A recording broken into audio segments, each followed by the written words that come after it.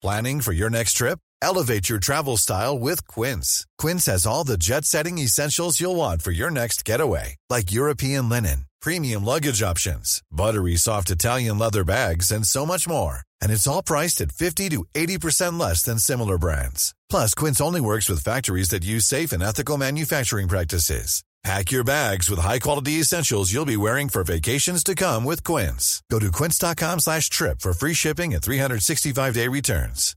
Hey, Dave. Yeah, Randy. Since we founded Bombas, we've always said our socks, underwear, and T-shirts are super soft. Any new ideas? Maybe sublimely soft. Or disgustingly cozy. Wait, what? I got it. Bombas. Absurdly comfortable essentials for yourself and for those facing homelessness. Because one purchased equals one donated. Wow, did we just write an ad?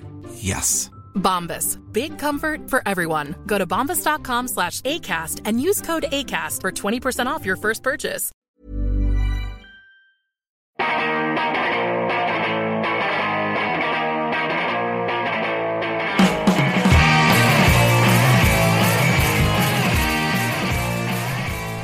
Hello, welcome to episode 172 of See You Next Wednesday, a weekly pop culture and film podcast where a single die roll decides what movies we have to see. This episode is dropping on Wednesday, July 8th, 2015, and my name is Dan Gorman. Whoa, I've never been called an adult before. I've been tried as one, but... My name is Casey Lyons, and he's either doing solo charades or Tai Chi. Or both, if the answer is Tai Chi. My name is Greg LeGros, and is that a real poncho? I mean, is that a Mexican poncho, or is that a Sears poncho? No fooling. We have tons of stuff to talk about this week. Two of us went and saw Terminator Genesis. Wow, one of us stayed at home and watched... Terminator Je ne sais quoi. Yeah, one of us stayed at home. I hope they play Altered Beast. And watched Son of the Mask, while Greg and I listened to a Veruca Salt album. Salt. But also, at the end of the episode, I will be talking about an episode of Beverly Hills 90210 90210 Yeah Relay. Oh, yeah. And it's a good one.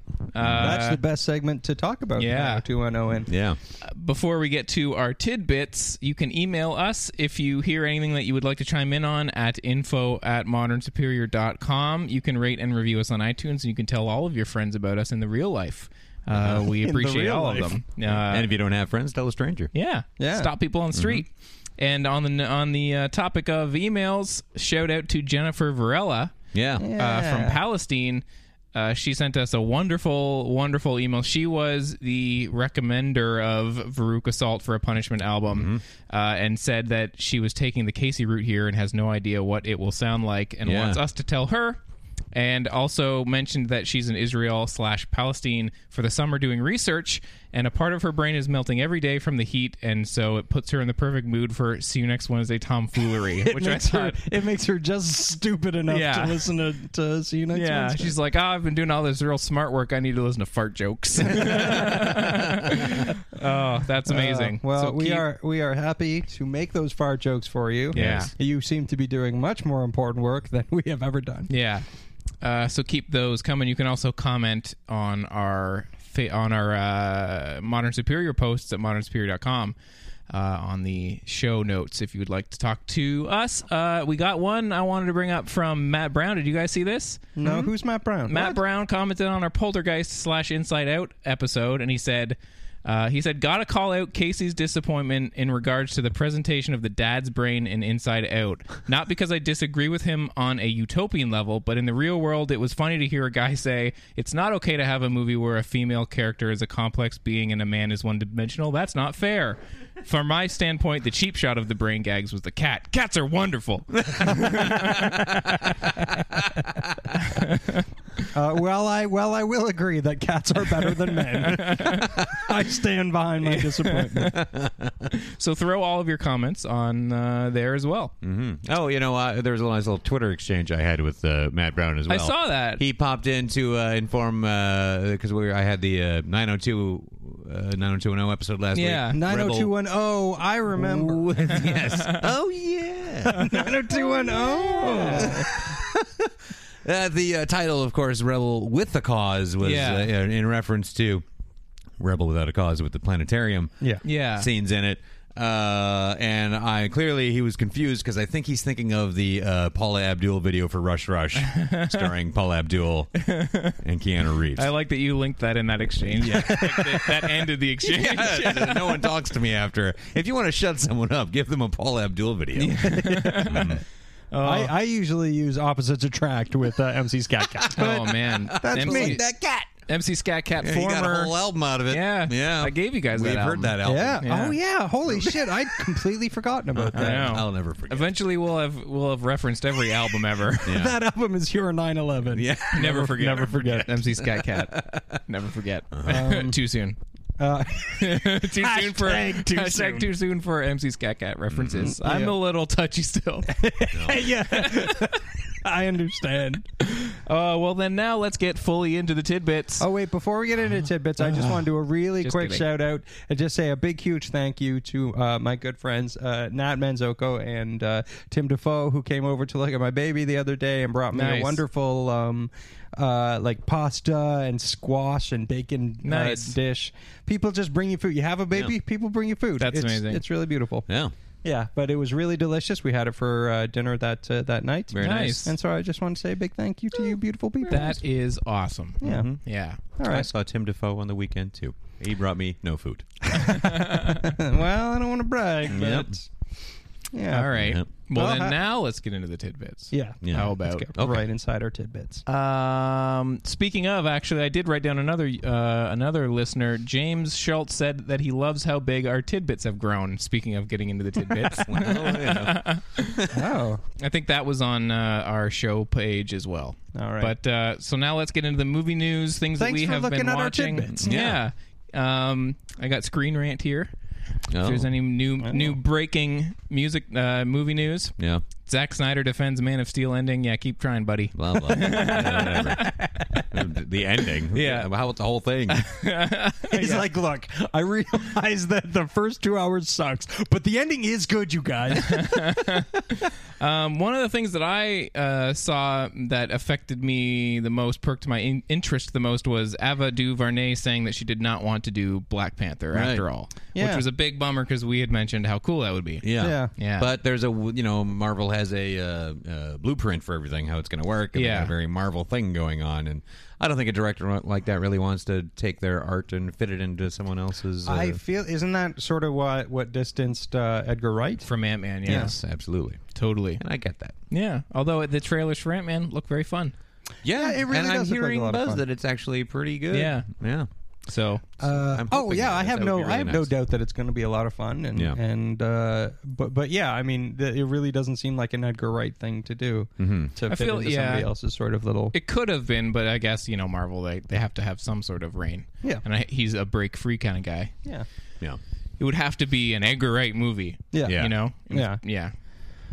Yeah. But Yeah. anyway, and you know what, guys? Huh. Anyway, Yeah. Independence Day resurgence teaser attached to Terminator Genesis. I didn't see it. I did not see it But either. that must have been an American thing. I guess but I so. guess it's also. I saw it. Oddly, it was in the middle of Son of the Mask, right in the We're middle. gonna sneak it in there. Another movie in a long-running theme these days. That's like, let's put a dumb word on the end of a thing that no one will know about. Yeah. Like Well, yeah, why Terminator are they back, Genesis, Independence Day resurgence. Like, Why are they back doing that? I get it, but it's like, why don't you just call it Independence Day 2? yeah. just give it a 2. That's Independence okay. Day again. Just like, or just more of the 90s. Yeah. Independence or Day. Yeah. Independence Day-er. This is so day. Independence This Night. thing is super day. Independence Night. Independence Day 2. Independence Night. I can't wait for Pulp Fiction Dependence 2. That's going to be sweet. Yeah. Can't wait for what? Pulp Fiction 2. all the 90s. All of the 90s, Yeah. all of the time. Yeah. Yikes. Can't wait for Pump Up the Volume to 11. The referencing. Yeah. What else is going on? Did you guys have anything off the top of your mind while I scroll through Screen Rant? What, like news-wise? Yeah. This was a bullshit week for news. There was nothing interesting except for... Well, the trailer for First Day of Camp. well, yeah, Wet Hot that's all I've American been Summer. watching all week. Yeah. Yeah, because I could just watch that trailer over and over so again because it's so satisfying. funny. Yeah. Wet Hot American Summer. Wet Hot American Summer. Prequel of the beginning of the Great. summer Yeah. that Yeah. the film covered the final day of. Yeah, it's so great. So the film back in 2001, everybody knows about this. You don't really have to give them back. Well, if you backstory, but don't, I feel like a lot of people It was don't a know cult what Wet thing, Hot right? is. fuck them. Yeah. I remember when that movie came out on DVD, I went to like Sun, what was it, Suncoast, what's the one in Sunrise Records? Sunrise, in yeah. Toronto. I was Yeah. living in Peterborough still at the time. We're going to college, and I was home for the summer, and I had to come to Toronto to find a place that had it to buy it. And it was like $50 on like bare bones DVD, and I was like, "But I'm doing it because I need a copy of this movie." I overlooked it for ages in the video store because I didn't. It wasn't really marketed. No one was famous in it. No, And they tried to make it like which it's is just fun. Which is funny because now everyone in that movie is famous, but it was really just looked like It like just a looked like one of rehashed those like 80s, sex comedy. yeah. I'm like, wow, I don't know. Yeah. Which is weird. Which for my money, I should have rented that immediately. But No, but it had like a drawn cover, and it looked kind of cool. But it's like, yeah, how do you market a movie like that? 'Cause if you go watch the theatrical trailers, you're like, well, I don't know if this is selling that movie right. Like, Right, yeah, yeah. how do you? Yeah. Well, that's the thing. Like, it's something where, like, especially like David Wayne's success is sort of mystifying to me because you just have to be immersed in his sense of humor for a while to kind of go like, oh, that's why this is so brilliant. Yeah. So yeah, a trailer can never like even the trailers for like role models and stuff like that. They never really do the movies. No, justice. that movie's pretty fucking good. That's a good Oh movie. god, I that like movie's fucking great. And I even thought I was so surprised that I liked it so much. Oh my god, role It's so models! funny, I yeah. fucking love that Yeah, movie. it's great. And that was like the final nail in I don't care for Sean William Scott coffin. And now I'm like, okay, well now that guy is the fucking best. Yeah. I thought he was so great funny. in that. That's where I think I was coming around on him. Yeah, me too. I thought he's pretty funny. Yeah. That's where I sort of was like, oh, okay, this guy's. There's and something. then Goon happened, and it's Right. like, he's the best. I felt like the trailer for First Day of Camp was like, you guys still kind of like, I think like I saw the trailer and was like, this is going to be funny. I can tell, but I was like, but I feel like you guys are a little confused. Like, just show all the people and a couple wacky things. Yeah. I don't know if it's selling it because I feel like they are Well, kind it of definitely having, will sell it to people who know what's Yeah. going on. 'cause Yeah. I laughed Oh, yeah, like a bastard absolutely. through the whole thing. I've seen the trailer like Yeah. a dozen times now. And they the best part is when Paul Rudd jumps Oh off my of God. off of the Paul Rudd motorcycle. entrance, amazing. Yeah. What's weird here? Who beefed? Beefed. I love the way he says "long goosey dick." That makes me laugh every time. It blows my mind how funny Paul Rudd is now. Yeah. But yeah. So for people who don't know, basically the film takes place over the last day of camp. It was made in 2001. This is however many years later it is from 2001. 14? Thank you. And yeah, so everyone's back and everyone's older and fatter, but this is like a people who prequel to are that. already too old to be playing the roles that they were in 2001. Yeah. 2001 are now old and puffy and are playing playing the same characters from the beginning of that summer. Yeah. So it's I can't wait. And plus, I mean, they've added like John Hamm is in there now. They've added Kristen literally Wiig every looks person you would fucking- ever Kristen think is Wiig. funny. Perfect. Yeah. And Weird Al Yankovic. Yeah. yeah, John Benjamin. yeah, Michael Cera. which I'm interested to see H. John Benjamin. H. John Benjamin in it. Like, are they going to make allusions to to the original character Well, that he man, played? I saw that Will and I he was be like, the physical embodiment of a is he can of gonna mixed start- Is he going to vegetables? wind up in it? Yeah, is he going to start as a man and then And at end some up point there's like a curse and he gets Yeah. turned like I hope so. That's I what really I hope hope. something happens Yeah. with that. because when I saw him I thought that too. I was like, how are they going to do that? Yeah. Yeah. Or is he just like a new guy or something? I don't know. But yeah, like Jordan Peele is in the new one. I always like him.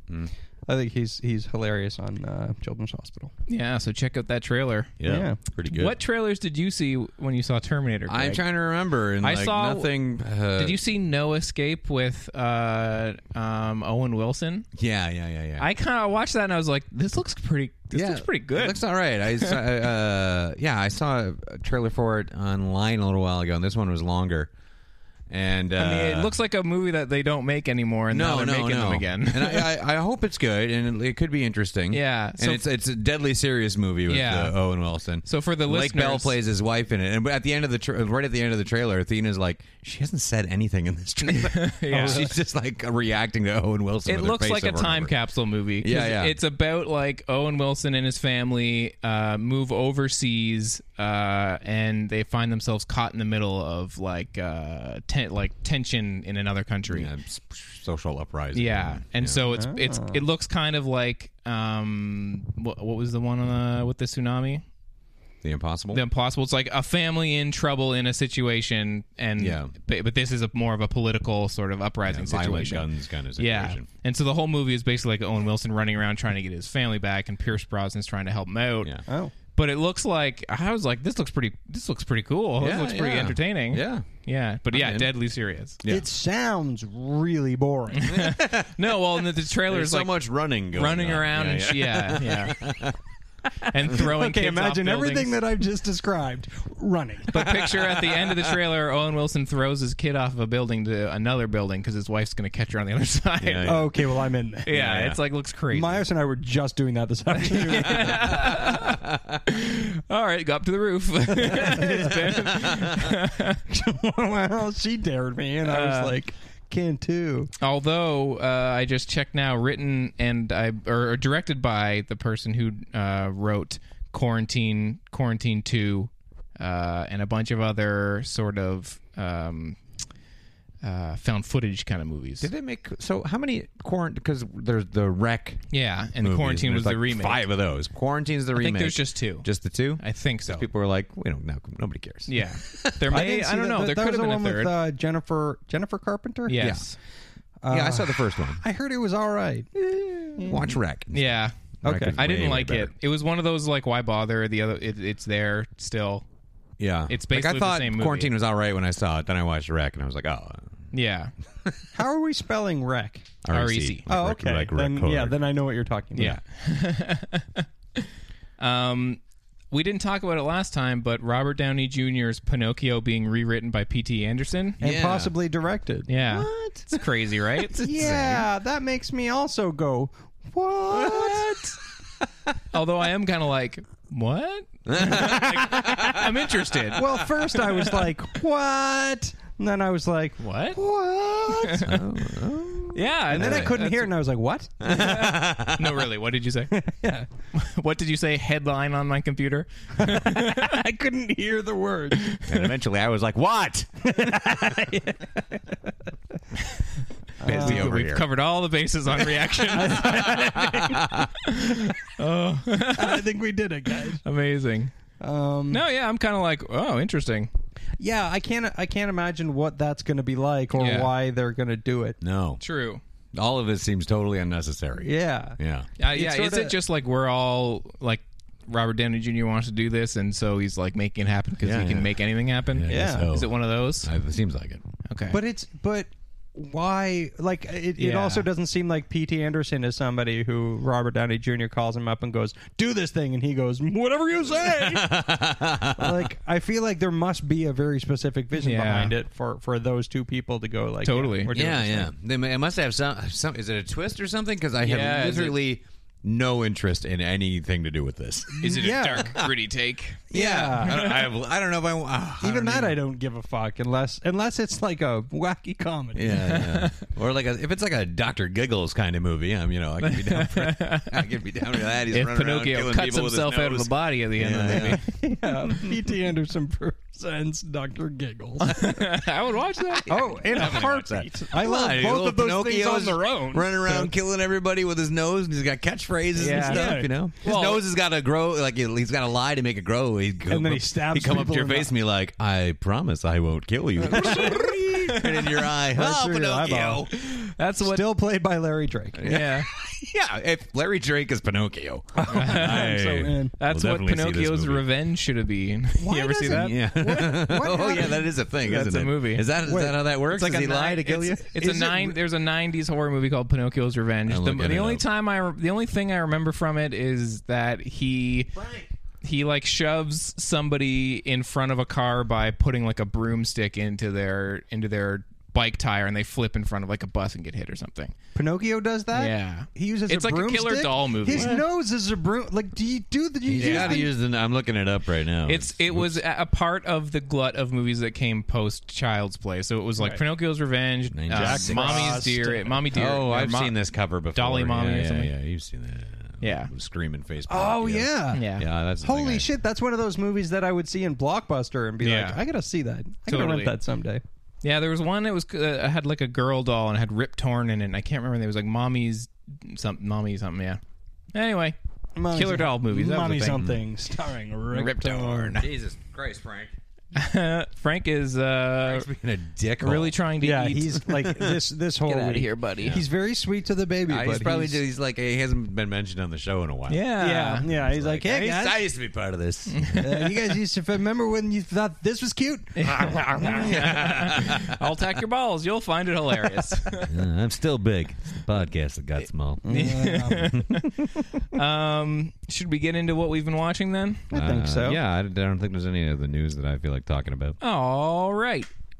Casey, you've been watching stuff. Yeah. Well, just real quickly, I've been showing Myos more of the classics. Yeah. So I showed her Goonies and just debatable Flash. classic. Goonies is still the best. Yeah. Now there's a lot of. I like the Goonies, but I am not. Conflicting opinions now on the Goonies. I just grew up with my whole life being like, yeah, the Goonies fucking rule. Yeah. And everyone's like, yeah. But now a lot of people are like, hey, listen, the Goonies is terrible.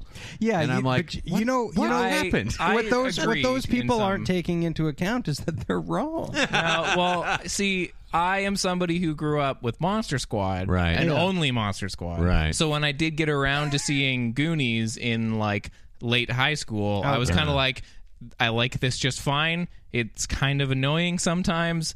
I understand the love for it, but I am somebody that is also kind of like, but I have a lot of flaws with it. Well, it's got a great number of flaws. Yeah. It's extremely stupid. And I side with Matthew Price that it's a movie where everyone just yells at each other and nobody listens, and that grates on me a little. Not as much as him because he hates it for that, but I'm like, I understand where he's coming from. I think it's wonderful for that. I adore that movie so much. But I saw it I saw it in theaters when I was a kid, over and over and over. Too. And then it came out on video, so I watched it over and over. And I love the music and the fucking opening, chase the I love that opening chase. Yeah. The Fratellis they're on the beach and stuff like that. And Chunk watching and splashing his stuff all over the window. So what a delight. It's the fucking best. And it gives you a good sense of their little town. Yeah. And everything culminates on the beach where everything happens at once.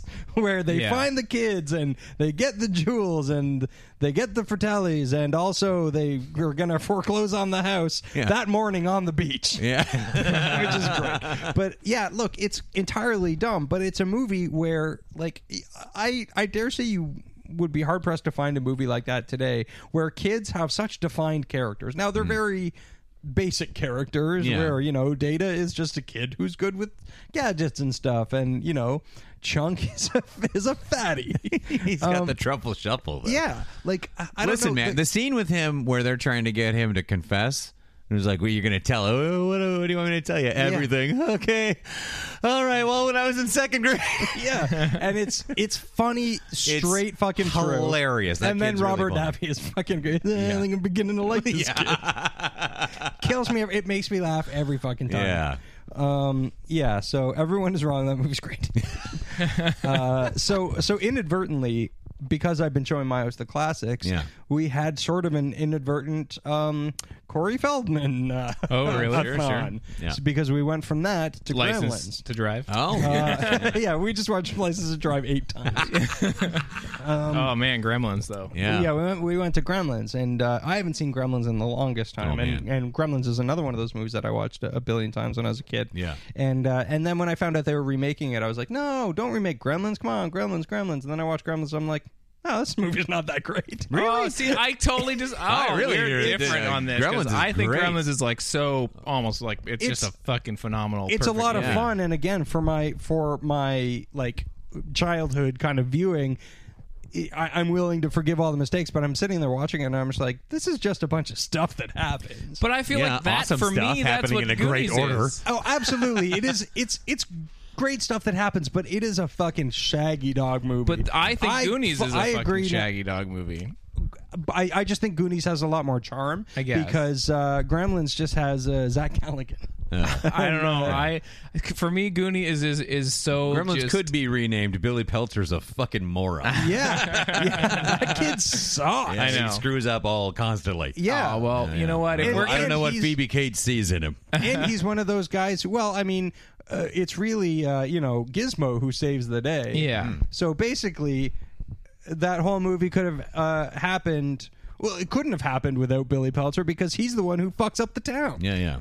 That kid sucks. I don't know. Corey Feldman, actually. Corey Feldman spills the water on Gizmo the first time. Okay, yeah, he spills the water, but they would have still remained Irritating. irritating Mogwai monsters, yeah. if it wasn't for well, I mean, The they Mogwais did kill me though. It's hilarious when he has all the Mogwais in the box, and they're, Totally. like, begging for the food and all the fucking the puppet So work good. on it. Yeah. It's so It's funny, fucking man. awesome. Yeah. Ugh.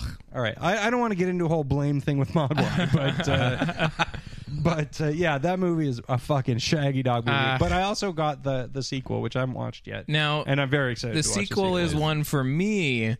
I feel like I have the Greg thing where it's like I grew up being like, fucking Gremlins 2 is so brilliant.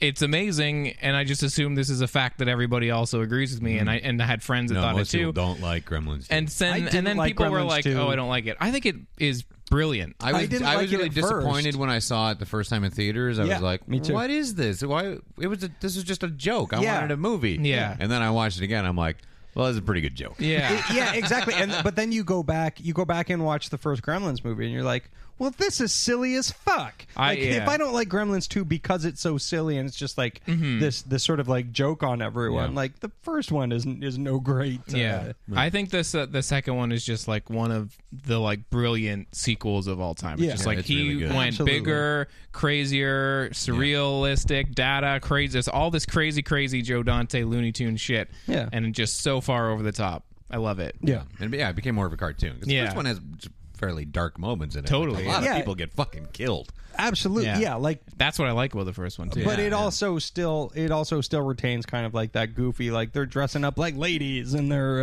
Yeah, it's got all that shit. But I like the bar scene. It's so bonkers. But Totally. it's sort of like a 50s horror movie. Yeah, you know? yeah. Like all the stories that Dick Miller's telling when he's all drunk and drive his snowplow home and stuff. Like that shit's so cool. Even the stuff in the school where the teacher's going to get killed, it turns really like slasher kind of horror. Oh, like it's 50s great. thing. Yeah. I love Yeah. the music in it. Oh man, the music is great. Yeah. Yeah. and the weird like sound punches that all that wow stuff. You know what I'm talking about? Yeah, but that creeped me out somehow. I love Gremlins. Well, So how we about went- listeners? Tell us what you think of Yeah, Goonies versus Gremlins. yeah, Yeah. In the Or comments. you Or can listen, like you both can like if you them like. both because I Yeah, love yeah. them both. Yeah. Yeah. True. Yeah, so anyway, so that led us to another Corey Feldman movie. Oh man, License to Drive again. Blown away. Yeah. Let's get sexy with the Corys. No, we watched a movie called Stand By Me. Oh yes, you did. Stand by me. Stand By Me. Stand By Me. That's the greatest. It's boy, it still just gets you. Yeah. I Yeah. cry every time I watch it. Every time. Every time. And spoiler alert for the movies that I'm about to. I did some crying this week. So anyway, so that was yeah. So Yeah. Stand By Me is still the greatest. Yeah. Oh, so And good. Corey Feldman's really good in it. Yeah. They're all like Oh, all of them. brilliant. Yes. Yeah. But he But- he turned out a fantastic performance. Well, I mean, even in the Goonies, like He's Yeah. awesome as fucking Mouse. great. Yeah. Like he knows his character, he knows what he's doing, and he doesn't overdo it. No. And when I was a kid, like I was like, that kid's the fucking coolest. Yeah, he was like, He's got that sweet Purple Rain shirt. yeah, which is fucking awesome. He doesn't get the acting credit in because Yes, I I mean, hate Prince. talking about those two movies plus the Burbs. Yeah. Like in the Burbs, he's doing the kind of cool guy thing, Yeah, but yeah, he's yeah. doing it in a way where you're like, no, this is a performance. You have Yeah. a character, you're Yeah, performing it, and it's whereas I don't fucking think, good. like, if Yeah. you it's good. compare the Corys. Yeah. Like Haim didn't have one of No, those. no. well, no, he was Lucas awful. was his like yeah. credibility movie, and Lucas is hilarious. I've never seen Lucas. You should watch. I loved it. Okay, I I loved will. it when I was a kid. Yeah. No, I don't it's want to watch it fucking again. super watchable, but it's just full of it. The whole thing seems like a parody. It's got slow claps in it. Oh man, it's just holy shit. But it's got Carrie Green in it. Too. yeah, oh yeah, She's- There's she's a ton of recognizable faces in Yeah. it. But watch Lucas. It's pretty funny. yeah. I've said it a million times, I think, on multiple podcasts, but when I first saw Nightmare on Elm Street 3 Dream Warriors when I was too young, and it scared the living daylights out of me, the other movie that we were almost going to watch was Lucas. So my childhood could have, Lucas, if we had picked the other tape that night, yeah. Lucas could have been a movie in my mind where I was like, no, Lucas is great. Oh, and it ends on a freeze frame. Oh, amazing. Yeah. Go wrong. It's everything Rudy isn't. Yeah, kind of. It's more watchable than Rudy. It is. Yeah. Yeah. So anyway. Yeah. What was By Me. after Stand By Me? Or had we moved on from Stand By Me? I feel like we're just I think we know on. that it's the best. Yeah. Yeah. All right. What else? Greg, what were you watching? What did I watch? Let's see. I did a little bit of rewatch on some stuff, and I'll just mention this quickly. I plowed through all of season 5 of Game of Thrones to get caught up, so I wouldn't get something very huge happen. And I'm like, I don't want this shit spoiled for me, so I made it through without getting bored. I know neither of you guys like this show, and that's fine. I haven't watched enough of it to officially say I do or don't like it, but I just said I have not made it to it yet because it looks like I didn't won't get like it. super into it. And, like I liked it. It was just sort of like it was like this is watchable, but I didn't get really into it until season 3. Okay. Yeah. I was like, this see, is I watched wicked. enough of season 1 to know this is absolutely not for That me. shit never works for you. You've never. No, all that fantasy. Yeah, and I'm bullshit. It's not- sort of one foot in that kind of a feeling too. Yeah. But I quite like it. I think it's a great show, great performances. Really, there's some fucking fantastic characters. But the show is just such. It's just like. The show's like it's just this, he's a dick. If the show was a guy, he'd be a dick. Be like, hey, do you like this stuff? What do you think of this? Yeah, you like this guy? Guess what? Fuck you. Why does the show Fuck you sound- and what you like? It's a show just leaning on you and spitting in your mouth. It's like, is this your favorite toy? Shit, I broke it. Fuck you. If the show was a person, that person would be Mark Wahlberg. Yeah. Just like they just set you up and they get you in all this shit and they just take it away or they kill it and it's just so heartless. It's like, Yeah. God damn you. Which is crazy because George R.R. Martin looks so huggable. That He's guy's- like such a sweet old fellow. No, he's I a didn't mean know streak in him. until this week. I was listening to a horror podcast, Killer POV, and they had Neil Marshall on, director of The Descent and Dog Soldiers and some others, but he's been doing some directing on that, and I didn't know. On Game of Thrones? Yes, and he did. I think he did the one that everybody was talking about where they had a big action scene and it went around and you saw all these different things happening at once, and it was like a big camera thing. Oh, that was everybody really like- cool. yeah, and apparently he's Is been that doing him? some work on there, yeah. Oh, Good for He him. did a couple other. I think he did some keeping Hannibal busy. too. yeah. Yeah. Huh. Yeah, He made a real big There was a transition. couple of really cool. I think James Foley did a bunch of cool, or a bunch of Hannibal. Or I might be thinking of Game of Cards. Card game? Card game? What's the one? You played a card game recently. I'm sorry. The other day I was playing cards with James Foley. I misspoke. Yeah, so I mean, it was very entertaining. Season 5 was great, but yeah, it's just such a emotionally destructive show. It's just, fuck, man. But were you like super drawn in by season 5? Yeah, because I mean, honestly, it's taken me forever to understand what the fuck is going on with all the different places and the politics of I it. can't Because tell I'm like, one person from the other. that took me fucking forever. That's a part of the reason, because like season 1 and 2, I'm like, yeah, I don't know. I mean, I know who some of these actors are. Yeah. If I know for who the the most part, actor like, is. I didn't know what anyone's motivation was half the time. I was kind of like in and out. I was just a casual watcher, but then it caught me by the 3rd season. I started to see the. Like I could understand the geographic And the nature world of of it, it. where, Right. you know, I mean, not just from the opening credits showing you what things are, but just like what was going on and why a little Yeah. bit deeper, you know. Yeah. It's like, Yeah. you know, they kill so many fucking people. They're trimming the fat off, and the story gets a little leaner. I'm like, oh, I see. Some there's still some stuff going on. I'll be like, oh yeah, this. Why is this happening? But it's super entertaining. The acting is fucking fantastic for the most part. But yeah, it is what it is. Casey, you're never gonna like it. No, I'm never. maybe. Well, when I'm not a big fantasy guy. Yeah. I mean, I don't know. I mean, I like sci-fi a lot, but you're my fantasy guy, swords but- and wizards and shit like that, like not really my thing. Yeah. But it's I don't know. It's It really takes good. the right thing, and that could be the right thing for me because I don't know. I haven't watched enough of it. Yeah. But I do when I do see people talking about it online and stuff, and they're like, "What's going on over in Westville and Jon Snow over here with these people?" going on over here like in I see the Pizzaville? people like so involved in the Yeah. world and all the different things, and I'm like, I'm really happy about that, but I don't know if I could. You do can it. watch it and not be that. Because Okay. I, you know, Not that that's bad. I'm just like I don't have because don't have the fucking patience to watch like 2 seasons of a regular show. So it's like yeah. yeah, it's very dense. Yeah. You know, but it's good. It's good stuff. I like it.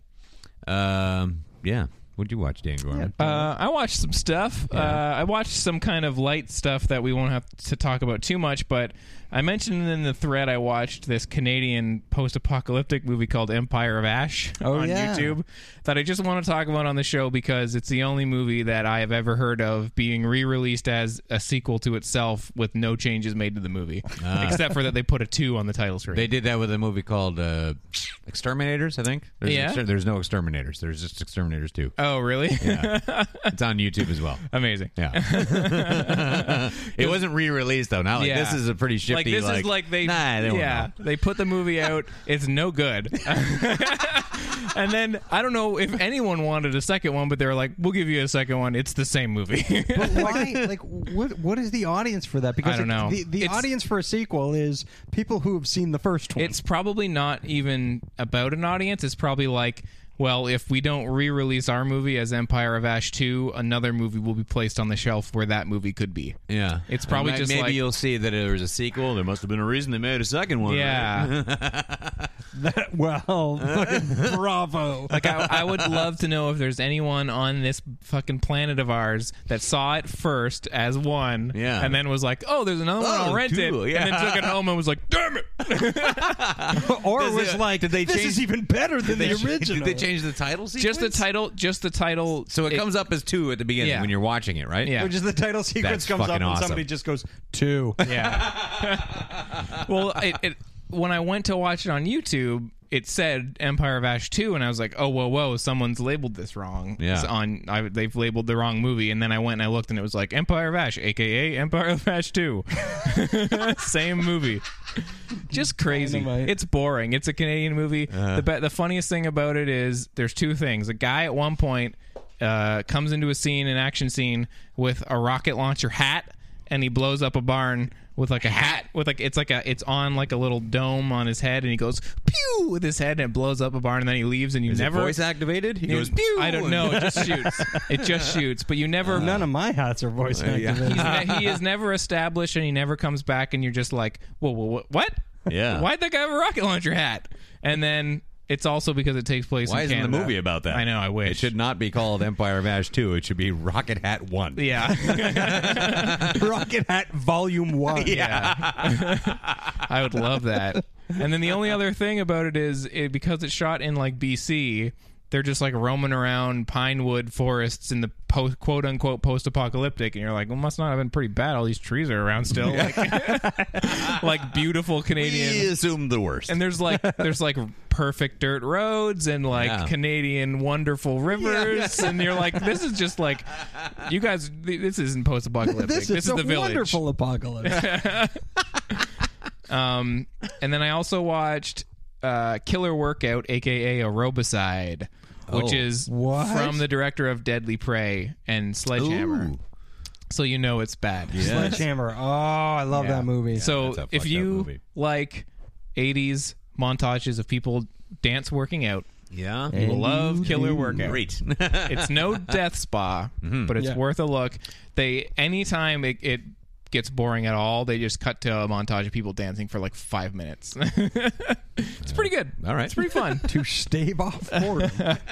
And then in that realm, I also watched a slasher called Girls Night Out that's not that notable, except for that the killer kills a mascot at the beginning of the movie and puts on their bear costume, and the rest of the movie just kills people as a bear. Yeah. That's pretty great. All right. Yeah, and it's a couple years before Freddy, and he uses little like steak knife claws to like slash What's people. it called? Girls Night Out, Nite.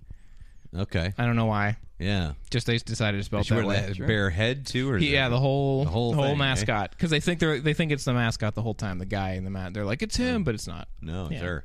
Yeah. Well, it's the perfect crime. Yeah. Yeah. And now, before we move on, I have one more, but I'll move on after this. Yeah. I did watch a movie you watched, Poltergeist the remake. Oh, did you? I did. Oh. And I was able to go in. I liked it, but I went in with the explicit knowledge of like, don't expect anything from this because it's a piece of shit. Yeah. Right. And then I was like, well, that was a fun piece of shit. Oh, But really? it was it's not. Listen, it's not. I'm not going to defend this movie to the death. It's really not a good movie. No. But I was on board for it so I was just like, this is fun. I kind of liked that they go into the ghost dimension. I thought it was like fun to be in there. Well, something happened at least. You know, or there was something to look at that wasn't the same old shit. Yeah, I don't know. I didn't. I mean, there's a million problems with it. Yeah, I don't know. It's very. It's well, like now I think I might see it. It's the definition of. I suppose you mediocre. can watch it as like I just want to tune out and play with my phone a bit for a movie. It's just when I've seen like Ouija. And like you've seen 100 like J-horror American remakes. When like, you have that, that reference, cast, you're gonna do better than most of those crap ass movies. Totally. I haven't seen Ouija, but I'll wager it's probably a little bit better than Ouija.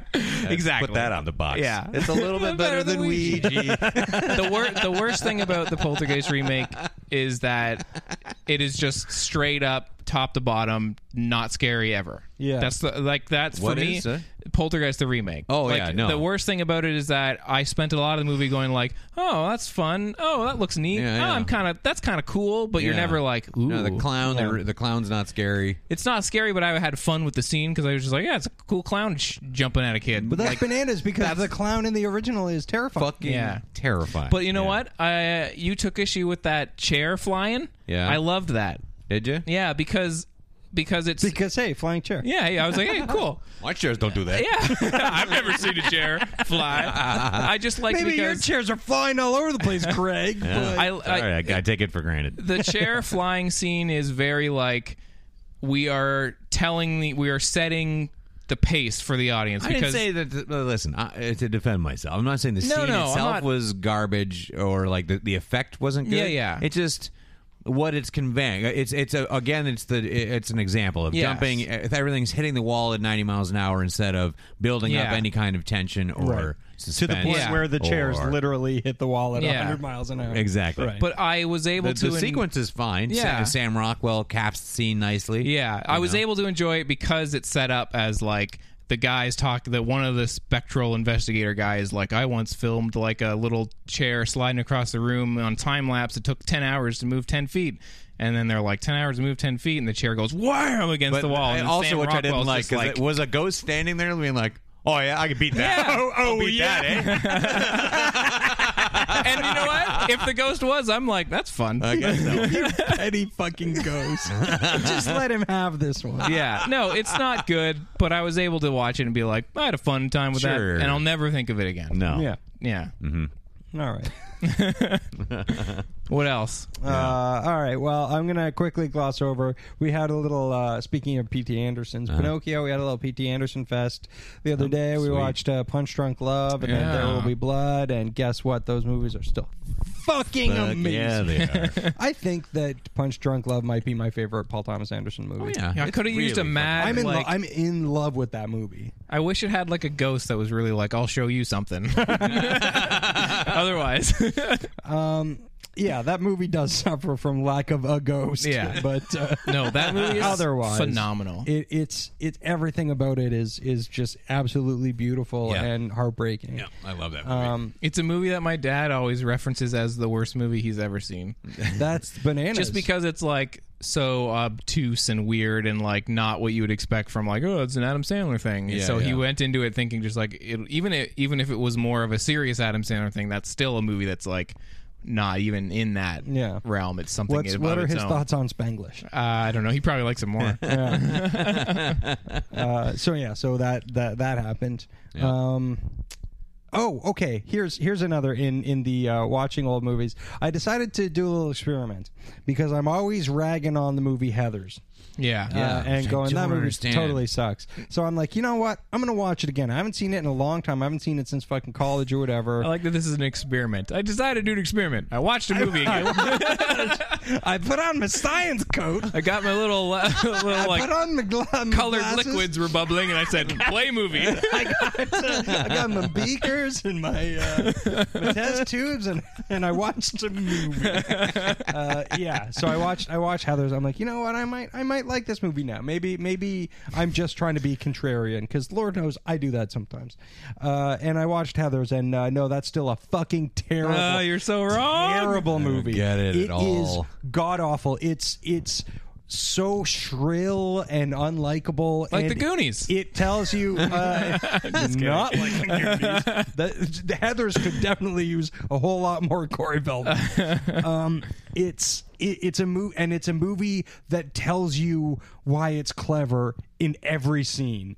Like every single scene is telegraphed. Every idea that they have, and the ideas are good. The thing is, there's a good movie to be made in there. It's a good idea made absolutely fucking poorly because it's not as clever nearly as it thinks it is. Oh, that's going to be so very. They come up with their own little lexicon of bullshit terms that is just the end of the 90s trying way too hard. And again, its characters just telegraph everything. I'm doing this because of this. This person's mean, and I'm doing this to them because of this. It's not. That is the worst type of filmmaking. I don't know. Filmmaking is a medium of show don't tell. I like all the weird quotable shit in it. Me too. Oh, it just feels like it's working overtime to be hip and cool. It felt like watching Sex in the City to me, or something like that. Crazy. That's what it felt like. Nah. Oh, no. Just exhausting and shrill and terrible. Yeah. Wonderful and hilarious, and there's a couple of fucking hilarious things. There's a couple of really well delivered lines. I love my dead gay son. Yeah. That scene, my God. Like, again, there's these tiny little moments of like, this could have been a great movie, except for it's completely miscast. Winona Ryder is terrible. Christian Slater, as per usual, is terrible. I like him in it. I know. I think they're both perfectly cast. No, they're great. Shannon Doherty has no idea what she's doing. The cheerleader Heather and the other Heather, they're pretty good. Heather 1? Heather 1, yeah. Heather 1's fucking great. Yeah, she's great. Yeah. And the two jock guys are pretty funny. So good. Yeah. But yeah, good lord. I don't know. I love it. I'm a huge fan of that movie. Yeah. I've seen it a lot of times. Okay, so I did that, and then sorry. I was going to say, here's an experiment. All right.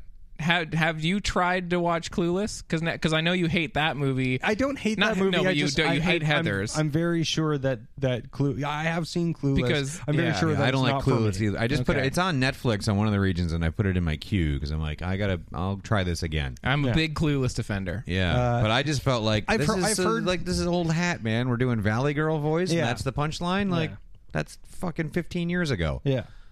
Yeah, I don't get it. It feels like something that's for like the Tad Hamilton crowd or something. I think it's hilarious. Yeah. I gotta maybe watch I'm it again wrong. because I just remember watching in the theater and being like, ugh, come on. Like, Hey, look, I love Wallace Shawn, so who knows? Yeah, who knows? But yeah, I don't remember the story of it very well or anything. So, but yeah, I'm gonna try it again because I feel like maybe I just was being a pissy 17-year-old. Right. For me, it's like the updating of the kind of Heathers template for the 90s worked because of it's, I don't know, the satire in that movie is even more kind of like walking the line between like, is this just what they're like or is this satire, that I find it wonderful. Yeah. Yeah. Okay, so another thing. I'm going to shift gears here into a new segment. Or actually, it's a segment I've done before. And the segment is called, Fine, Greg, I'll watch the fucking movie. Yeah, I love this segment. It's a great segment. And this, and also a little subtitle for this is also, Fine, listener Premac, I'll watch the fucking movie. Sweet. All right. There you go. I watched the movie Warrior. Right, yeah. I watched that movie last night and today. Yes. Meaning that I kind of had to split it up because I had baby shit There's to a baby. deal with. Yeah. Literal baby shit to deal with. And that's the best movie. Isn't that great? It's the fucking best movie. Yeah. That was another like I said, spoiler alert, I cried a little bit. Yeah. Oh, it's very emotional. Nick Nolte is fucking awesome in it. It's a fucking no. It's and the thing, Nick Nolte is like fully deserved to be nominated for it. Yeah. It's fucking amazing. But it's a masterclass of acting across From Joel the Edgerton board. and of course Tom Hardy. Yeah. Tom They're Hardy all- and Nick Nolte by the slots or whatever. Oh, It's- that's a scene. it's that quiet fucking intensity. Like the movie just never it's a movie about people who wail on each other's faces. Yeah. And it's a controlled, responsibly told story. Yeah. I fucking mind blown watching that movie. Yeah. From Because the it pulls very you in these first two different fight. directions. You don't know what you want Yeah. to happen. Yeah. And I'm like and now I'm crying because of a UFC fight.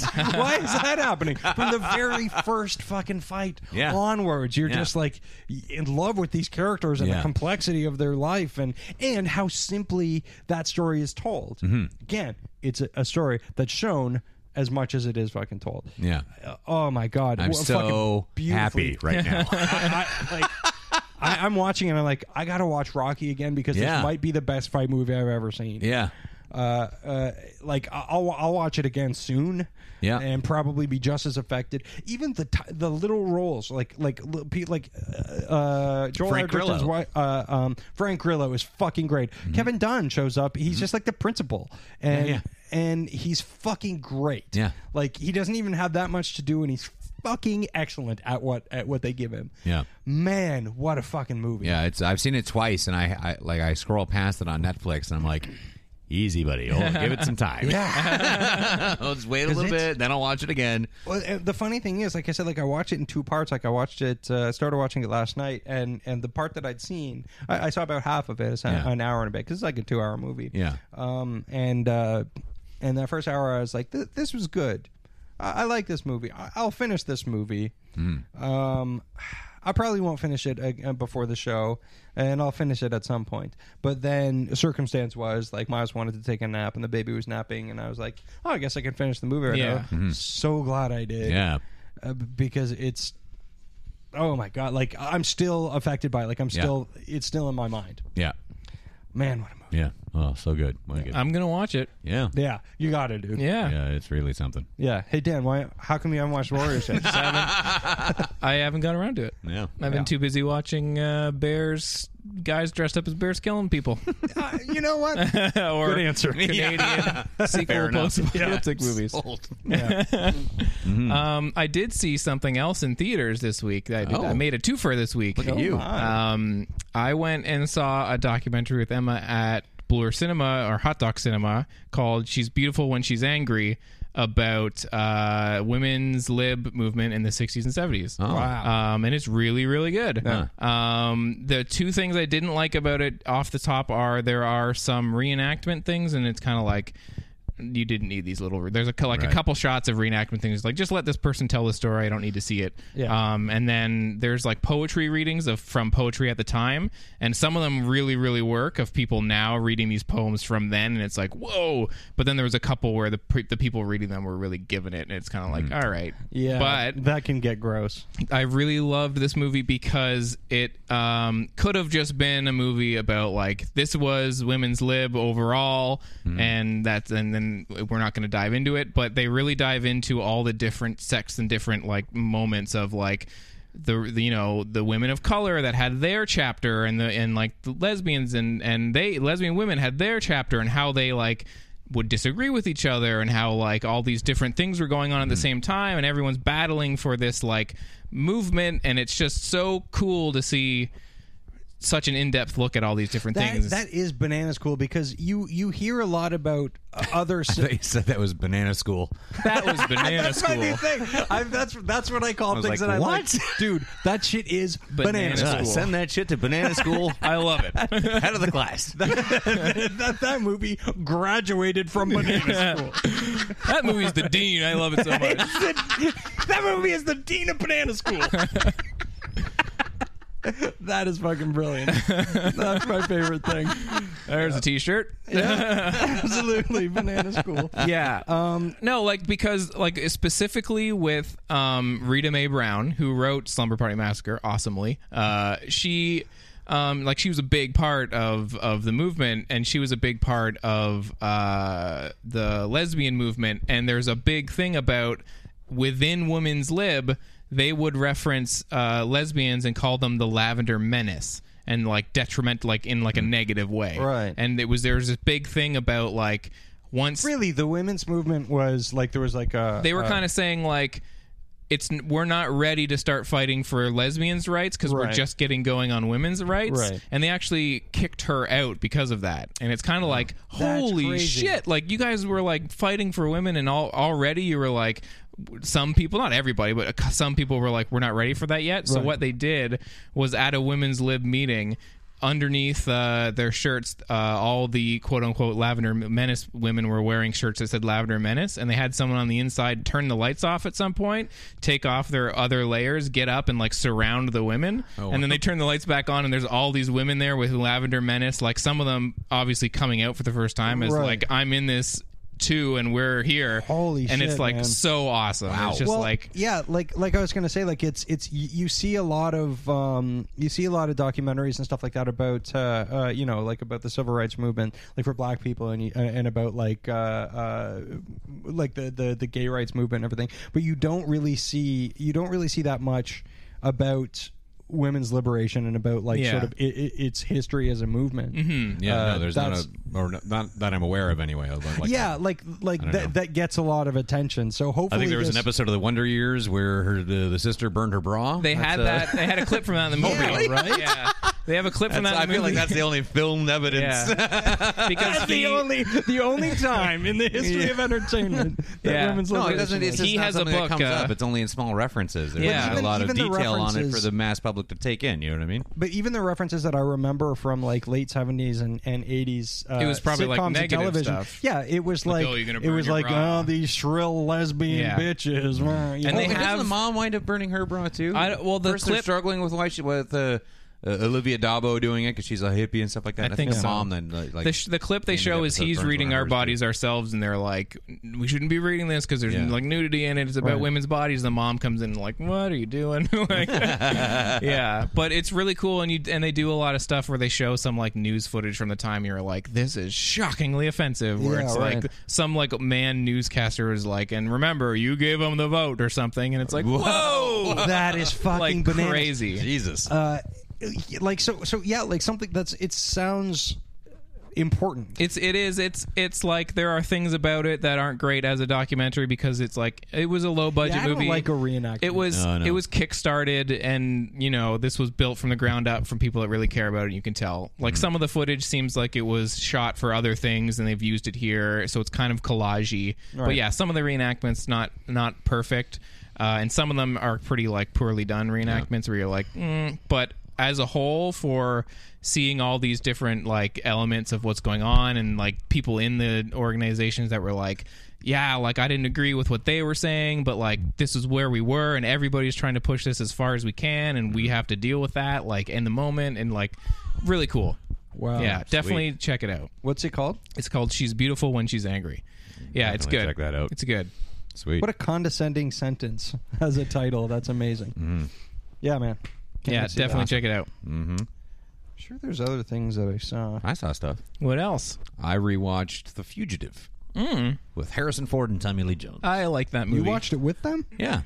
They were like, remember when we made this movie? It's like, hey, you guys remember this? You guys remember this? It's been quite a while since I saw it, but I noticed it was on Netflix. I'm like, oh, fucking let's watch The Fugitive.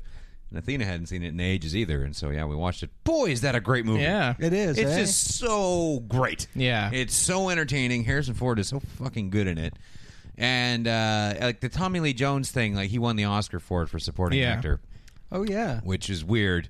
Super weird. But because like it wasn't that he's doing his Tommy Lee Jones thing, so when you rewatch it, like he's very good in it, but you're not kind of like wowed by it. But the Tommy Lee Jones thing was really new at that point. Yeah, right. Because like, what else had people like really seen him in a big movie? Most people didn't know who he was, except unless they'd seen Under Siege or something, And it was really, which is a weird introduction. To That's not his introduction, but like that, he was like slowly building up into bigger roles. He was in like Rolling Thunder in the late 70s.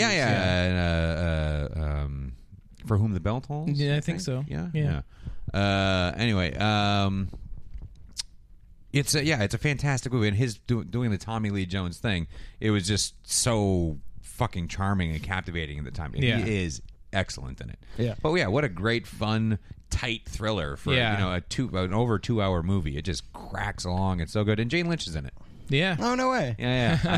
I watch anything. What got it in my head is I watched an interview with her on Conan O'Brien earlier this week, and she brings it up at some point. She's like, I was in The Fugitive because I was like a local hire. It was like the first thing I was ever in, and she's like, and Harrison Ford was really nice to me because I had a scene with him where I offered to help him, and he just like leaves, and the last shot is me like watching him leave, and he came up to me and he just gave me a little bit of advice, and he's like, listen, it doesn't matter how smart you are or how smart your character is. But if you leave your mouth hanging open, you look like an idiot."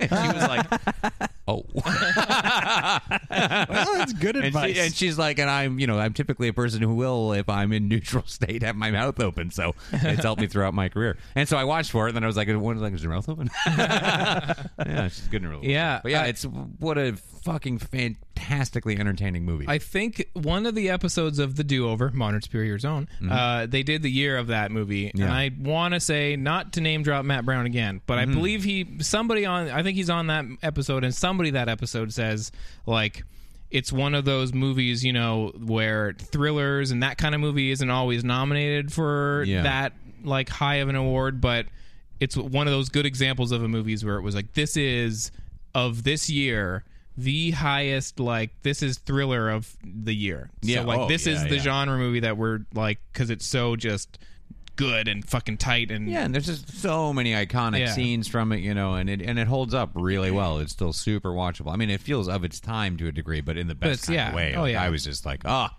I missed like this. A lot of those kind of movies of that time were pretty good. Yeah, fuck yeah. And that's the thing, is like, I feel like the thriller is sort of a not fantastic art right now. Like, no, I can't think of it's a lot of the Run All Nights. You just saw Boy Next Door. Yeah, I almost put that on recently. I'm you should. Probably it's going to. Bonkers, man. That's a bad movie. Yeah, but you're right. I don't know. There's not a ton of those kind of, like, when a thriller's really well done, you don't see it rise to the top they used to. Yeah, the 90s had a good run with that, with some pretty watchable thrillers. But yeah, if you haven't seen it in a while, it's a terrific watch. Boy, did I have fun. Just a blast. Yeah, that's not a movie that I would think to watch again either. I mean, I remember liking it when it first came out. I was like, oh, it's a fun movie or whatever. Yeah. But yeah, maybe I will revisit it. Super good. Yeah, there was a lot of disdain over Tommy Lee Jones getting the Oscar. Even though people were like, wow, he's so great in that movie, it's so fun and stuff, and it was sort of like this kind of underdog, workhorse actor finally gets, makes good or whatever. But he beat out Leonardo DiCaprio from What's Eating Gilbert Grape, which is, when you go back and look, like, Tommy Lee Jones is charming as fuck and fantastic, and maybe did something for that role that no one else could have. But what DiCaprio did in Gilbert Grape is like, say what you will about that movie, because there are problems with that movie, but he is fucking phenomenal. It's crazy how good he is in it. He's Banana School. Head of the class. He's got a scholarship to Banana School. That guy is the founder of Banana School. He's not only the dean, he's also a student at Banana School. Oh, man. Watch The Fugitive again. Good times. Yeah. We're rounding out an hour. Is there any last mentions? I watched a couple of episodes, a couple more episodes of Mike Tyson Mysteries, and that's still hilarious. Yeah. I gotta watch that. Yeah, it's good. It's watchable. It's super dumb and throwaway, but it's so much fun. Yeah. I watched. And Mike Tyson is genuinely funny. Yeah. Like, you can tell. It's a good show. There's some of the stuff that he's just reading off the paper, and it's funny because it's a good line. Yeah. There's some stuff that's delivery dependent that he really nails. I watched an episode of The Outer Limits called Soldier. Oh yeah, wait, the old one? Yeah. Or the remake? Which James Cameron was sued by the writer of. Totally. For which we put up an article on CBS Wednesday today. Yep. Well, so Monday for you guys. Yeah. The writer sued James Cameron for Terminator because it was so similar. So I decided, you know what, I'll check that shit out. I used to watch The Outer Limits quite a bit when I was a kid. Had not seen this episode before. Didn't recognize it anyway. And yeah, I don't know. Other than like kind of the mood. Okay, there's two things that are similar with it. There's a soldier who goes back in time, and the mood is sort of the first shot is kind of maybe how the future is in the Terminator movie. But I'm like, sued? Yeah. I don't know, man, because there is another. Like, I don't think anybody is a robot other than being like a figurative robot, like a soldier is a robot. Yeah. Right. As much as, you know, Kurt Russell is a robot in Soldier, right? Right. And so what it is it's pretty fun. It's a long episode, man, because there's you see the future and you meet your kind of guy that you're going to follow, and he's got an enemy, and they're running at each other, and they both get hit by these laser beams, and they fly away in time. Yeah. And the one guy lands in like present time in the 50s or whatever, in an alley So I guess that's simple. Yeah. And then the other one's just like trapped in time, which means he stands there with a gun swaying back and forth like, I was hoping like E equals MC squared was floating around. Just clocks everywhere. I'm caught in the opening credits. not even anything happening. He's like, I'm like, where is he? Yeah. Because he's just in like a landscape going like, I'm stuck. Yeah. God damn it. I'm clearly stuck right now. Yeah. And then so they capture the other guy, and they do like interrogation with him, and they bring in a linguist because they can't understand him. And the linguist is like, no, he's speaking English, but it's just his accent is crazy because he's from the future, and so we're hearing like he's like low class, so it's like street speak and slangs from his time. Which I was like, well, that's kind of cool that they aggressively made his English really weird sounding, and not like something else. Although a lot of it kind of just sounded normal eventually. But but it was really, so the whole episode is this linguist hanging out with this soldier from the future, being like, "Why won't you be nice?" Whoa, just like the movie. Yeah. And I was like, this is not Terminator. I don't know. I hope there's not a lot of money was exchanged because this is some bullshit. And here's $50. Fuck off. Yeah. And so the linguist is like, he goes to the guy who's in charge of the military portion of holding the dude, and everyone makes fun of how Shatner talks, but a lot of people talk like that on TV shows in the 50s, just like, well, geez, Tom, I don't know if you can really, like the big pause and then really fast. Yeah. And he's like, I think we're just being too hard on him, and he's gonna break. If we get all military on him, he's gonna clam up and won't learn anything. I think he should move in with me. Just like in the movies. Just like in Terminator. And so the guy moves in with this guy and his kids and stuff, and he's like, oh, this is my wife. And he's like, you know what I mean? He's like, no. Well, it sounds like a great sitcom. Yeah. And then they disappear at the end, and that's the end. And then apparently it's a combination of that episode and one called Demon with the Glass Hand, written by the same guy, which I watched a bit of that one, too. And the only thing, again, there's time travel in it. And I was like, oh, maybe these people are sent here to kill this guy because he's the future leader, or he's going to give, like a Sarah Connor thing. Yeah. But no, they're like, he traps this guy, like it's the first 2 minutes, traps the guy from the future. He's like, who are you? He's like, I'm from the future. Like, why are you here? to get your hand. What?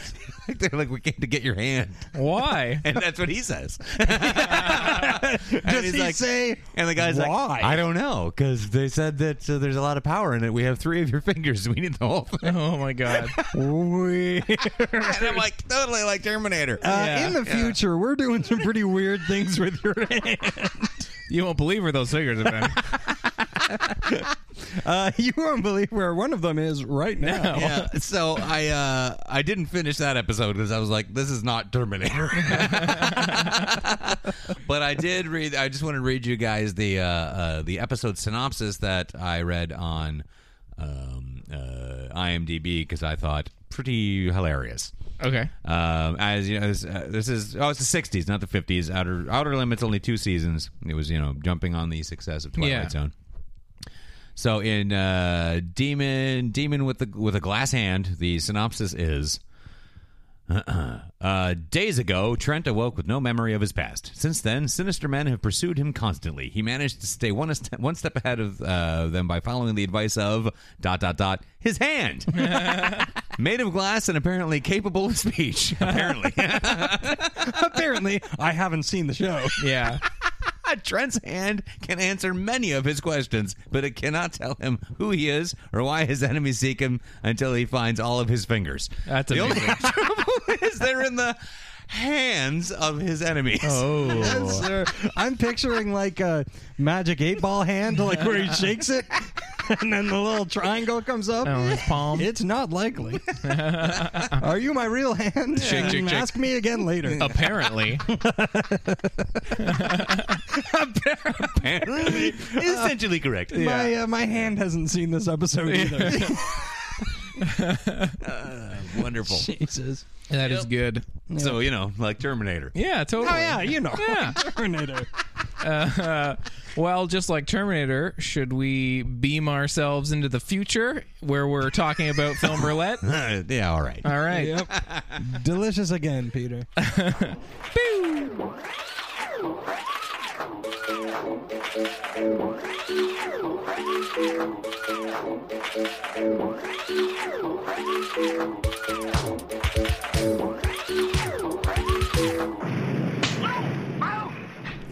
Roulette is our weekly segment where the three of us roll a die and the two high rollers get to go see something good or something that we have all been looking forward to discussing, such as Terminator Genisys, or the loser has to stay at home and watch something if it's a stay-at-home week, much like this week we picked Son of the Mask, but the loser gets to give the winners Son of a Mask an album to listen to for the rest of the week. Last week, Casey gave Greg and I a Veruca Salt album, and we'll talk about that, and we'll roll for movies next week.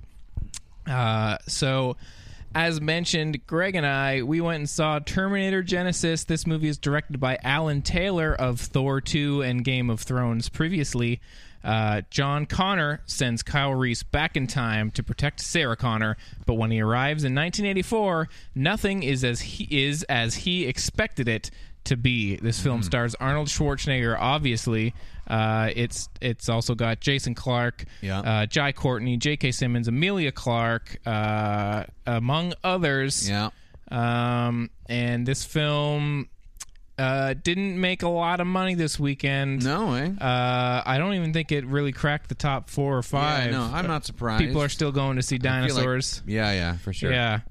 I don't think there was I felt like no one was really excited that this was coming. No, yeah, and it's, I don't know. So, okay, this movie looked weird. The trailers gave a lot away. Yeah, like a lot away. Like too much away. Way too much given away by these fucking trailers. Because the trailers reveal a twist that happens a huge twist. Well over an hour into the movie. Yeah.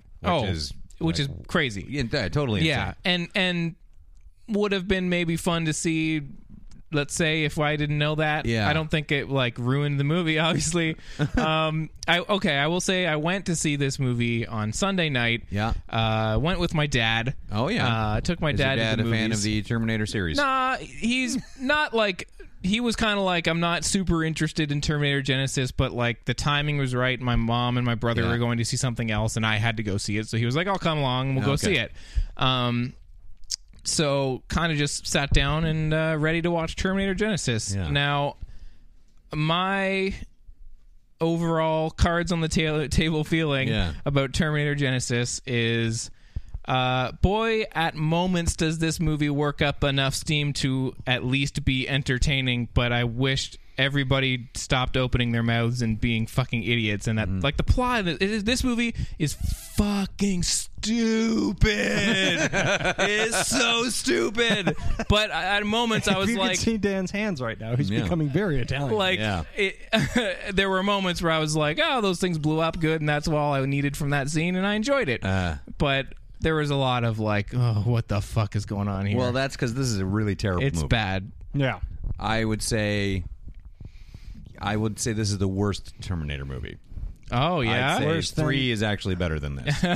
Because at least I liked the car chase in the middle of 3. Yeah. It was fun. I had a lot of fun with the action scenes in this movie. I didn't. Because I didn't give a fuck about what was going on. Because there was no tension. There was a whole lot of, hey, remember this? How about a little bit of this? This movie is a slave to references of other movies. Oh my god, this is reference the movie. Yeah. Oh, really? To the point where they recreate scenes from the original movie. Shot for shot recreating. And I just watched Terminator last week. Yeah. And I was like, fucking, I'll watch Terminator. Why not? And it's still the greatest. And like right down to dialogue, but having a guy who's nowhere near as cool as Bill Paxton going, nice night for a walk, eh? Yeah. Just some guy, and he says that, a nice night for a walk, and give you a close. But then, you got old Arnie runs in, and it's just... Does it look cool? No, I don't think so. I mean, listen, the effects action. are fine. The effects are not the problem with this movie. Right. No. The problem is the script, the story, the acting. Right. Jai Courtney, not okay. It's not just that I don't like him as an actor because he's not good at it. Yeah. And he's not good in this. He's woefully miscast as Kyle Reese. Both Nobody are miscast, I think. Emilia Clarke? I think so. Yeah. She plays Sarah Connor? Yeah.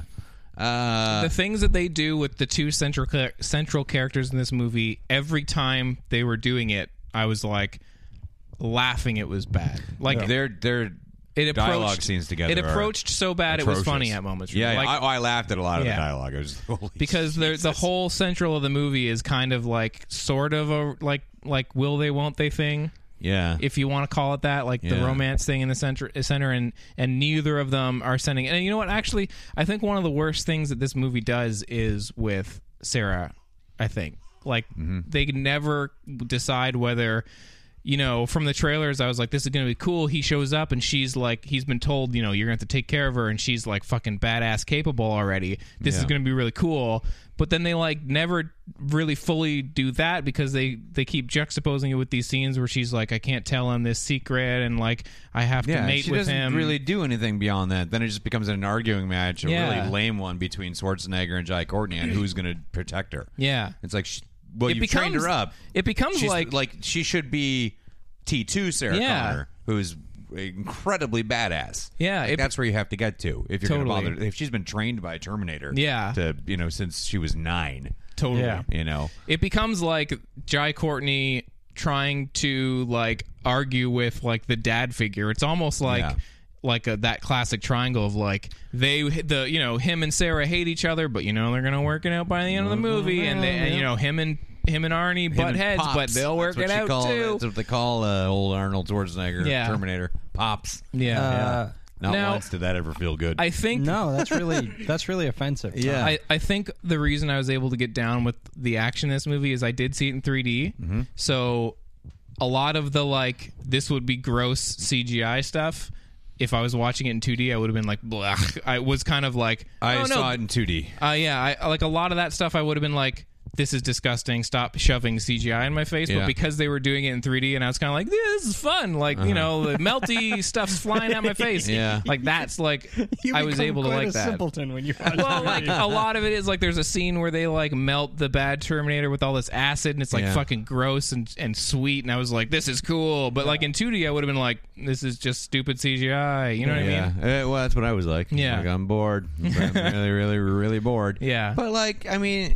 okay, aside from Jai Courtney being a terrible actor, he's too big to be Kyle Reese. He's coming like from giant. He's Courtney. Coming from. I got to give that some props. Can't let that pass by. He's coming from a post-apocalyptic future where human beings have to live underground and eat like next to nothing. That's why Kyle Reese in the first movie was effective and interesting, and a great juxtaposition to the gigantic, scary Terminator is this scrawny, malnourished but tough as shit soldier. Yeah, right. Like nothing but a survivor. Right. And Jai Courtney is just like, yeah, send me back, bro.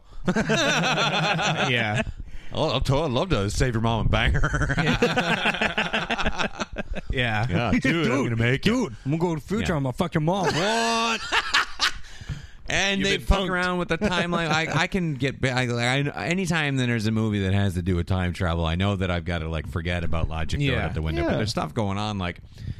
Because we know from the trailers, it takes a great movie to let you forget that. The thing is, they try and do too much. And things that I'm like, this doesn't make any fucking sense. Because we know from the trailers that John Connor becomes like he's the threat of this movie. Yeah. And, which is so shitty. They don't reveal until into the fucking movie. So it's like, this is supposed to be like a big reveal. But I knew that. Yeah. So you wait. The director himself you was patiently wait for the movie to like, be like, remember, you're from the trailer an hour and a half in.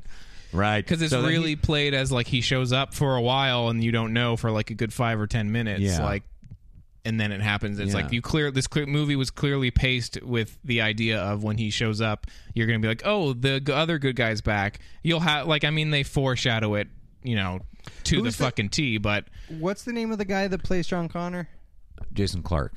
Yeah, I don't get that guy. I don't get the appeal of that guy. I've liked him. He's fine. He's very good in Zero Dark 30. Yeah, it's just like I still haven't seen the movie works around a central conceit that if they had just focused on could have there's ideas in this movie where okay, he shows up and everything's different and that's gonna be surprising and fun, but then they're like, oh, but also this and this and this and this and this and this and this and this and this and this and this and this and this and this and this, and you're like, just fucking calm down. And he's seeing visions and there's an alternate timeline and there's all this other stuff and he doesn't know and you're like, how? And I was just like, how does the Sega Genesis fit in all this? I know.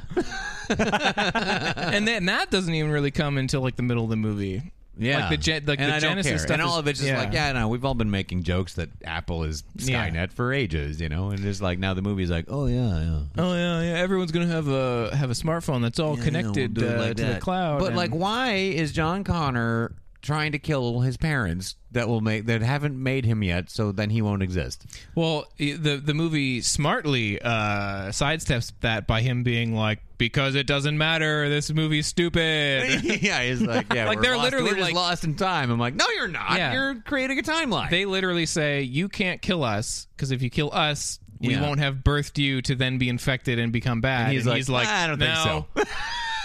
so. So that's the Mom deserves the best, and there's no better place to shop for Mother's Day than Whole Foods Market. They're your destination for unbeatable savings, from premium gifts to show-stopping flowers and irresistible desserts. Start by saving 33% with Prime on all body care and candles. Then get a 15-stem bunch of tulips for just $9.99 each with Prime. Round out Mom's menu with festive rosé, irresistible berry chantilly cake, and more special treats. Come celebrate Mother's Day at Whole Foods Market. Since 2013, Bombas has donated over 100 million socks, underwear, and T-shirts to those facing homelessness. If we counted those on air, this ad would last over 1,157 days. But if we counted the time it takes to make a donation possible, it would take just a few clicks. Because every time you make a purchase, Bombas donates an item to someone who needs it. Go to bombas.com/ACAST and use code ACAST for 20% off your first purchase. That's bombas.com/ACAST, code ACAST. scientific explanation. Yeah, You're nah, like, that's you not can't right. kill us because then you won't exist. Nah. Basically 100%. Seems unlikely. Yeah. He's basically just like, all right, timelines, man.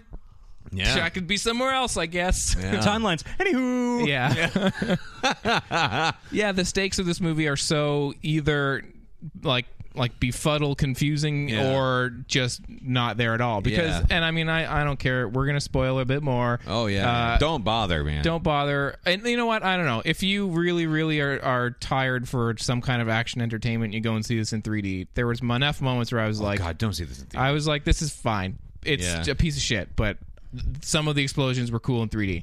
It was worth it for me to see it.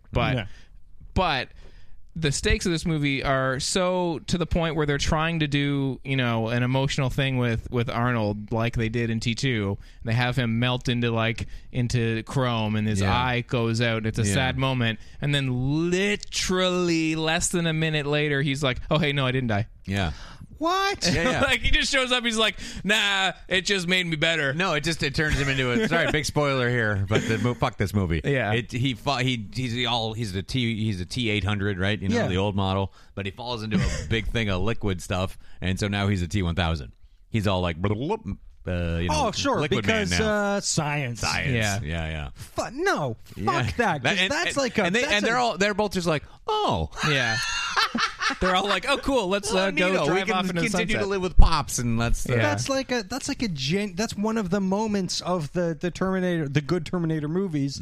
That's like one of the defining moments, and then they just shit all over it. Yeah, that's a bummer. It's a bunch of stupidness. Yeah, it's There's so many references. There's so many catchphrases that you hear. Arnold Schwarzenegger doing his little smile thing made me laugh every time, though.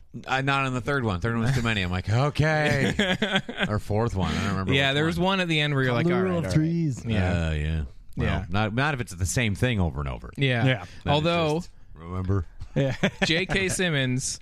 J.K. Simmons is more the best him, part man. of the movie, but he's just too like. There's no. He didn't serve any purpose. Literally no purpose to have.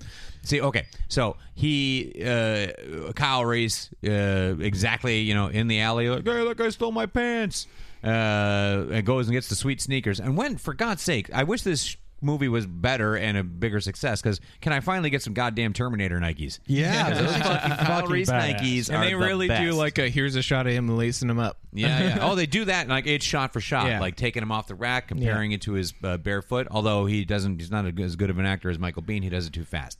Yeah, he's just like, it's a throwaway. Like you didn't even look, you fucking moron. But like then the change room, the foot comes down, pull the Velcro, tighten it, like it's all there. Yeah. And then obviously that's when he's running from a T1000, and Sarah comes in and come with me if you want to live and all this shit.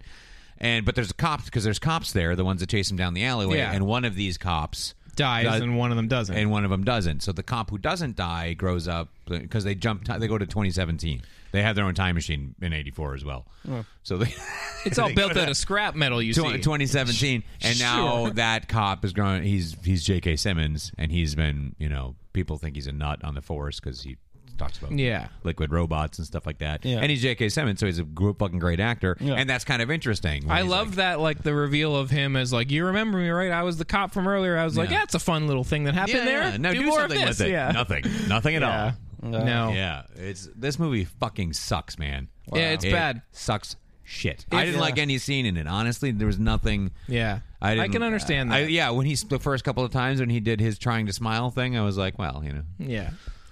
That's all right. I mean, I love Schwarzenegger. I can watch he's him being there. Athena and I were both like, if him being there is helping me get through this 2 hours of sitting here hating this movie. Just because he's accidentally funny sometimes, and sometimes he's genuinely funny doing this thing. But it's as light a Terminator performance. It's even lighter than the T3 one, which he's pretty jokey in. But at least some of those jokes landed, and Yeah. I don't know. Yeah, Terminator 3: Rise of the Machines is a better movie than this. So is Terminator Salvation. I those movies suck, haven't man. seen Terminator Salvation. It's terrible. But a couple of the action sequences are all right, and some of the set design of that movie is pretty good. Yeah, the thing is, Jesus. Yeah, McGee, his Terminator movie is so we're gonna go McCheese instead. Yeah, the Terminator, the Salvation is just so dusty, grim, gray, and they're trying to go back to fun, crazy, bright colors in this one. But that's a little. Not, Terminator 1 is dark and gritty. And I agree. Yeah.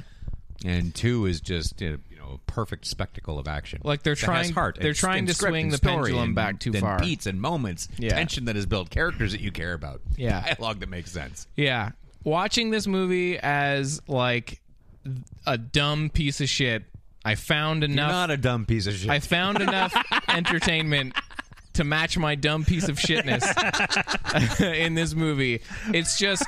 I've heard it described as an Albert Pyun movie if they gave him $1 million by Andrew Parker, a Toronto guy, and I was like, I totally get that. I don't agree, but if you watch this movie in 3D with just crazy dumb shits happening, and they've put too much in this movie, and I get some entertainment out of it.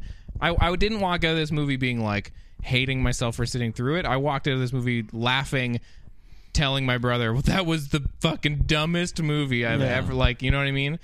It wasn't a slog for me, but I think I think it was because it was in 3D. My dad and I were it looked cool in 3D, and the fucking helicopter 2D, came at me. So it would look like a video game. But I didn't like Jurassic World all that much, but I didn't hate it. There were problems with it. And things, but it's watchable. That's a watchable movie. It's absolutely watchable. Yeah, it's got some fun scenes in it, and fine performances. Some of the support stuff is great, And so this is the opposite of that, where it's doing the same kind of thing. Remember, we remember. Do you remember? Yeah. But none of it. But I'm I remember. Fuck off. Yeah. And I mean that is a problem with Jurassic World too. But they at least. I can't say it's a good movie, and I won't. But it's way fucking better than this pile of shit. This was just fuck. It was so. I think I'll skip it. It's not Die Hard 5. That's one of the worst movies I've ever seen. Unbelievably bad. Fascinatingly bad. Yeah. What a fucking pile of shit. Doesn't even feel like the franchise. No, that movie. Yeah, Jai Courtney again. But Jesus. Ugh. Oh yeah, Yeah. He's better in this than he was in that, but he's still a pile of shit. He's got to get in that shit bag. Yeah. In the shit bag, Courtney. Yeah. Speaking of shit bags. Well, related to the Terminator Genisys, because I wasn't allowed to see it, I did finally get a chance to see The Last Stand. Oh, yeah. I totally forgot in bits. But that movie is part of a great movie. It's fun. It's fun. There's a solid 40 minutes they could have cut out of that movie. Sure. But there's a lot of entertaining stuff in that. There really is. Yeah.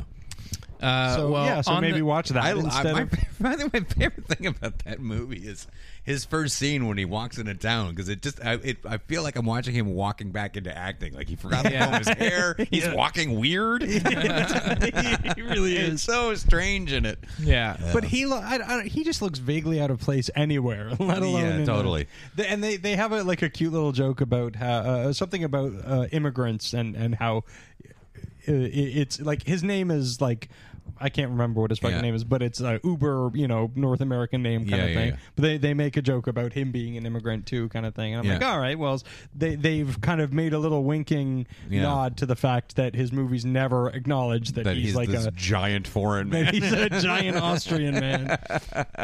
But that's a fun movie anyway. Yeah. But I'm not here to talk about that movie. No, sir. You're on the topic of pieces of shit. I'm here to talk about Son of the Mask. Son of the Mask from 2005, directed by Lawrence Guterman. This film stars Jamie Kennedy, Alan Cumming, among others. And IMDb describes the synopsis as: Tim Avery, an aspiring cartoonist, I see what you did there, finds himself in a predicament. So do they, by the way. When his dog stumbles upon the mask of Loki. Then, after conceiving an infant son born of the mask, he discovers just how loony child raising could be. Wink, wink, wink, wink, wink. Cartoons. Wait, sorry. He raises an infant son born of the mask? Did According the dog to have sex with? No. Dog baby? So, okay, Casey, unfortunately, you watched this movie. Let's take us through it. Okay. How wonderful is it? This movie, basically, it stars Jamie Kennedy and Alan Cumming. And Cal Penn and Ben Stein. Oh, God. Yeah. Okay. Yeah, it starts out with Ben Stein, and Ben Stein is hilarious in this movie, to the point where it started out, and I'm like, this movie might be all right. This movie is simultaneously above Jamie Kennedy's ability and way below Alan Cumming's ability. Because Alan Cumming is great. Like, he can be fantastic in a movie. I was so embarrassed for him for completely different movies or reasons that I was embarrassed for Jamie Kennedy. I'm just embarrassed to watch Jamie Kennedy because he's not good at anything. But basically, they go for full out. You know how the original movie has sort of cartoony, childlike elements, but it's still sort of a grown up kind of movie. Yeah. It's like PG-13. They make right. This movie full on takes it into kids movie, the kids movie market kind of thing. Okay. And it basically is trying to be a Tex Avery cartoon, start to finish. Yeah. This movie is so unlikable. I can't even describe. Okay, so basically, it sort of frames the movie where his dog, he's got like a little Jack Russell dog too. Yeah. And the dog finds the mask, and Loki, played by Alan Cumming, he's trying to find the mask too, because his father, Odin, who's played inexplicably by Bob Hoskins. What? That's weird. Yeah. But they've got Bob Hoskins. He's like all in makeup and so he's like, the god in the clouds and everything like that. But it's unrecognizably Bob Hoskins until you hear his voice, and it just sounds like Bob Hoskins yelling at somebody, which is kind of fun. Yeah, okay. So Loki's basically everything is fuzzy in this movie. Odin's like, you've got to get that mask back because I'm mad at you because you're a jerk. And Loki's like, okay, I got to go get the mask because my dad's mad at me because I'm a jerk. And so that's his motivation. Then we cut to Jamie Kennedy, and he's him and his wife are happy and everything, but she wants to have a baby, but he doesn't want to have a baby because he doesn't feel like he's ready because he's got a really low level job at his at the animation studio that he works at. His boss is played by Stephen Wright, and I was like, oh, I don't like watching Stephen Wright slum because he's a brilliant man. Yeah, and it's a bummer. So basically, I don't know, guys. It's really going to be difficult to tell you about this because it frames it with this thing okay, so the dog finds the mask, and he is going to Jamie Kennedy is going to costume party, and he needs a costume, and he's like, oh, I don't have a costume. I'm just going to put on this mask that my dog found. And he puts on the mask, and he goes to it's a work party, and he becomes the mask, and he goes crazy So at the is party. it Jamie Kennedy in like the Jim Carrey sort of makeup? Yeah, and but it looks like Jamie Kennedy. Sure. And is he doing like the thing? He's doing a different thing. To his credit, he's doing something different. And actually, when he's doing that thing, because most often it's not him doing the mask acting kind of thing. Yeah. It's either the dog or the baby. Yeah. Let me tell you how the baby becomes a mask thing, because it's the most interesting thing about the movie. Yeah. When he's doing it, it's kind of like, oh, okay, well, you're sort of doing a different thing, but you're also still sort of doing the Jim Carrey thing. Yeah. But you're trying to make it your own. I'm reaching, but I'm trying to give him points for it. Sure. But it's really uninspiring, and basically there's this whole big dance number that he does, and he impresses everybody at work, and to the point where Stephen Wright, his boss, is like, I'm going to give you a job, being like the job that you always wanted kind of thing. So then he goes home, Jamie Kennedy, still wearing the mask. So he's still the mask guy. Right. I see. And he goes home and fucks his wife. Right. In this children's movie. And, How do they like just say he went into a room and like you hear like boy, or like what do they do? No, I wish there was a boy. No, basically like he, in like his big whirlwind kind of like mask guy, he busts into the house kind of thing, and he goes and his wife is like, "Oh, you look hot," and I'm like, "No, he's got the weird big teeth and everything." Is this picture? Oh, that creeped me out. Yeah, that's what he looks like. That's weird. I just looked it up in Google. Yeah. Looks like those little Duracell commercials. Yeah. He's got that same plasticky hair, or like a Primus video. Yeah, that was what I was thinking. Yeah. So anyway, he goes and he fucks his wife while wearing the hat. Or the mask. While wearing a hat. Wearing a hat. And anyway, the next day she's like, "Hey, I think I'm pregnant." What? Because I've been feeling ill all day, and the next day? Yeah, the next day she's like, you feel ill after you fuck Jamie Kennedy. Yeah. yeah. That's just what happens. Yeah. Ask his wife. Yeah. And so so she has a baby, and the baby doesn't even have to wear the mask. He's just naturally cartoony, right? And he watches a bunch of he watches the Flintstones and sees Bam Bam, and he watches the frog, the Looney Tunes frog. Yeah, hello my baby. Yeah. So he does that. I love that. Yeah, but it's not cool here. No, I don't imagine it is. He does that whole routine. So basically, they frame it with those things. And Jamie Kennedy and the wife goes out of town so that Jamie Kennedy has to deal with the baby on his own kind of thing.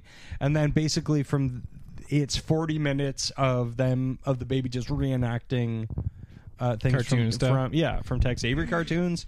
And every once in a while Loki will come in. Like it's that thing where it thinks its audience is a bunch of fucking idiots because they're just kids, so they don't have to do anything. So whenever they need Loki to come, "Whoa, I've got you now. I want that baby and I want, the mask," kind of thing. So he'll just show up and he's about to get the baby in the mask, and then his father Odin just shows up out of nowhere and goes, "Hey, I hate you, you're a bad son, so I'm going to just take your powers away right now." But Odin is the one who wanted him to get the mask and the baby, but he just shows up because it's convenient for the plot kind of thing. It's a movie that does not care that you're watching it. No. It's just filling quotas, filling time, and occasional, there's occasional effects where you're like, good enough. That's good enough for what you're trying to do. But for the most part, it's a real bummer. Did you know that the alternate title for this movie was Baby Formula? Why? I don't know. That has nothing to do with the mask. And here's a real inside tip goof about Son of the Mask. But when one of the characters plays Mario Kart, the sound effects are from a different game. Oh man! So watch the whole movie again with that in mind. Another goof of this movie. You might know this, but the makers of this movie accidentally cast Jamie Kennedy in it. Whoops! Whoopsie! Boing. Classic film boners. But yeah, it's just that movie that just kind of goes like, oh well, we need something to happen here, so this guy will show up and I don't know, do this. Yeah. Richard Roeper admitted in the 5 years he co-hosted with Roger Ebert, this was the film that brought him the closest to walking out halfway, and looking back, he wishes he had. Yeah, it was really hard to watch. I actually couldn't watch it all at once because I just got to a point where I'm like... You said you felt nauseous. Yeah, it's... Well, because it's really embarrassing to watch Jamie Kennedy try. Yeah. And again, like, it was really upsetting. And Cal Penn... Yeah. That's his name, right? Yeah. He's just awful at everything. Have you seen Jamie Kennedy's documentary called like Heckler or whatever? Yeah. Where he's like, fuck you, I'm funny. Yeah. I saw a little bit of that and it was like, this is very uncomfortable. I watched the whole thing because like I wanted to see the other people, like see what they had to say about hecklers. But yeah, it really just devolves into Jamie Kennedy going like, this is really frustrating because I'm funny. I don't understand why no one else in the world thinks so. And I don't remember any of the other people really. Like the whole movie seemed to have a that's a disappointing thing is that it just not seems really like a about bunch those of people other being like, fuck the critics, I'm funny, you can get up on stage and do this thing. Like, okay. Yeah, so anyway, and then something happens at the end, and then the baby is still like they give him the mask back to Loki, and then and then it just ends. It was such a bummer. It's a real bummer to watch. Well, I'm real glad you had to sit through it. Thank you. Yeah, I'm pleased with it. Yeah. I also like that there's message boards on IMDb where one person says, how is it marked so bad? There are many other movies, more than 100, that are worse than this. Why is this in the bottom 100? And then all these people piled on like, well, then name a worse movie. Yeah. Because it really is like... It sets everything up. Like, you know how The Mask is supposed to be like this crazy cartoon amidst... the real world, so it's the juxtaposition of that's interesting. Yeah. This movie just sets up a cartoon world. Yeah. Like everything is brightly colored and so it looks like a cartoon. So the mask within that world is fine. Yeah. Because that's the world that it is. Like it's really poorly thought out, so poorly written. It's so embarrassing. Yeah. I hate being embarrassed by a movie. I don't want to turn this into like, how did this get made? Let's read everything off IMDb. But somebody has posted a thread here that's called Return of the Mask, a possible idea. And I think we should read this person's potential sequel to this movie idea. Potential sequel to The Mask this. or to this? To this, I believe. Oh, okay. I think. No, sorry, ignoring the event. So, man, Son of the Mask is awful. Even though I bought it, it was on sale. Anyway, this is what the third movie should be. Ignoring the events of the second one, the mask makes its way into the hands of a lonely museum guard named Jack. Maybe this guy's a museum guard. But when he finds out what the mask is, he looks for help. Then he stumbles onto an article from 1994 saying Stanley Ipkiss saves the day from the mask. He makes his way into Edge City and makes Stanley help him get rid of the cursed thing. It has become like a drug, and now it is almost impossible for him to get rid of it without going after it. With the help from Stanley, Tina, and a newcomer, Mark, and with a horrible new villain, Killa. Hold on. He's making up characters. Yeah, in the middle of a sentence. This guy is fantastic. He's pitching this movie with the help to IMDb. With the help of Stanley, Tina, and a newcomer, Mark, and with a horrible new villain, Killa, Mike If has returned to Edge City. Cool, huh? Note, if I have misspelled anything, please let me know. What a wonderfully misguided human being. I love that in the middle of the sentence. And Mark! Yeah, I love that. He's like newcomer, Mark. He's like, I got this idea for a new character. Mark. He's new. I love it. I hope this guy continued to make plots for new movies. I like it. Pretty good. I like it. He's already written this movie. I want to know who Mark is. Yeah. I know. What? I hope Let's it's get like to the bottom of just Mark. like it's like Brain Candy. It's like just Mark. I'm just Mark. Just a guy. It's just Hey, a guy. guys, He's got like a baseball cap, but it's not on backwards. He's a normal guy. Yeah. He's just like, hey guys, I'm Mark. If you guys need any help, I'm over here. Once again, I'm Mark. If you need to call my name, call out Mark. Just say the word Mark, and I'll be there in a I'm reasonable Mark. time frame. That's how Mark gets the job done. Good stuff. Yes. Well, we listened to an album because Casey lost last week, and this album was called American Thighs. Yeah. And it was recorded and written by Veruca Salt. Yeah. This album came out in 1994 on Minty Fresh Records and re-released through DGC Records later in the year. Most popular for the songs Seether on this. I believe Victrola was also a single. Seether's the only one I recognize. Yeah. I imagine there were other singles. But. I remembered there's another one that I remembered. I saw Number One Blind. No. That's the other single off this. Oh, I don't remember what that is. But they did have a couple other albums with some big singles off them. Yeah? Big? Yeah, some pretty like music video rotation by Big. I mean, not like chart toppers, but that people probably who watched 120 Minutes on MTV would have known. I didn't know them from the video. I just knew, Yeah. But this actually, I did go further than just this album into their discography for today. Oh, yeah? I decided after listening to this one a few times, I was like, I want to hear what the rest of it's like, just so I know. Yeah. Was that because you liked this one? Well, let's get into it. All right. Now, this kind of music is right up my alley. This like early to mid 90s sort of like pop rock, but it's still kind of alternative, like stuff like with Weezer and you know, there are some other bands that I'll mention eventually. Sweet melodies and crunchy guitars. But I had never heard this album. No, me either. Seether is not a song that I'm particularly familiar with. You got a lot of airplay. Yeah. I definitely remember Seether. But I'd not really, it wasn't familiar to me when I listened to it. No. So this was pretty new for me. Yeah, me too.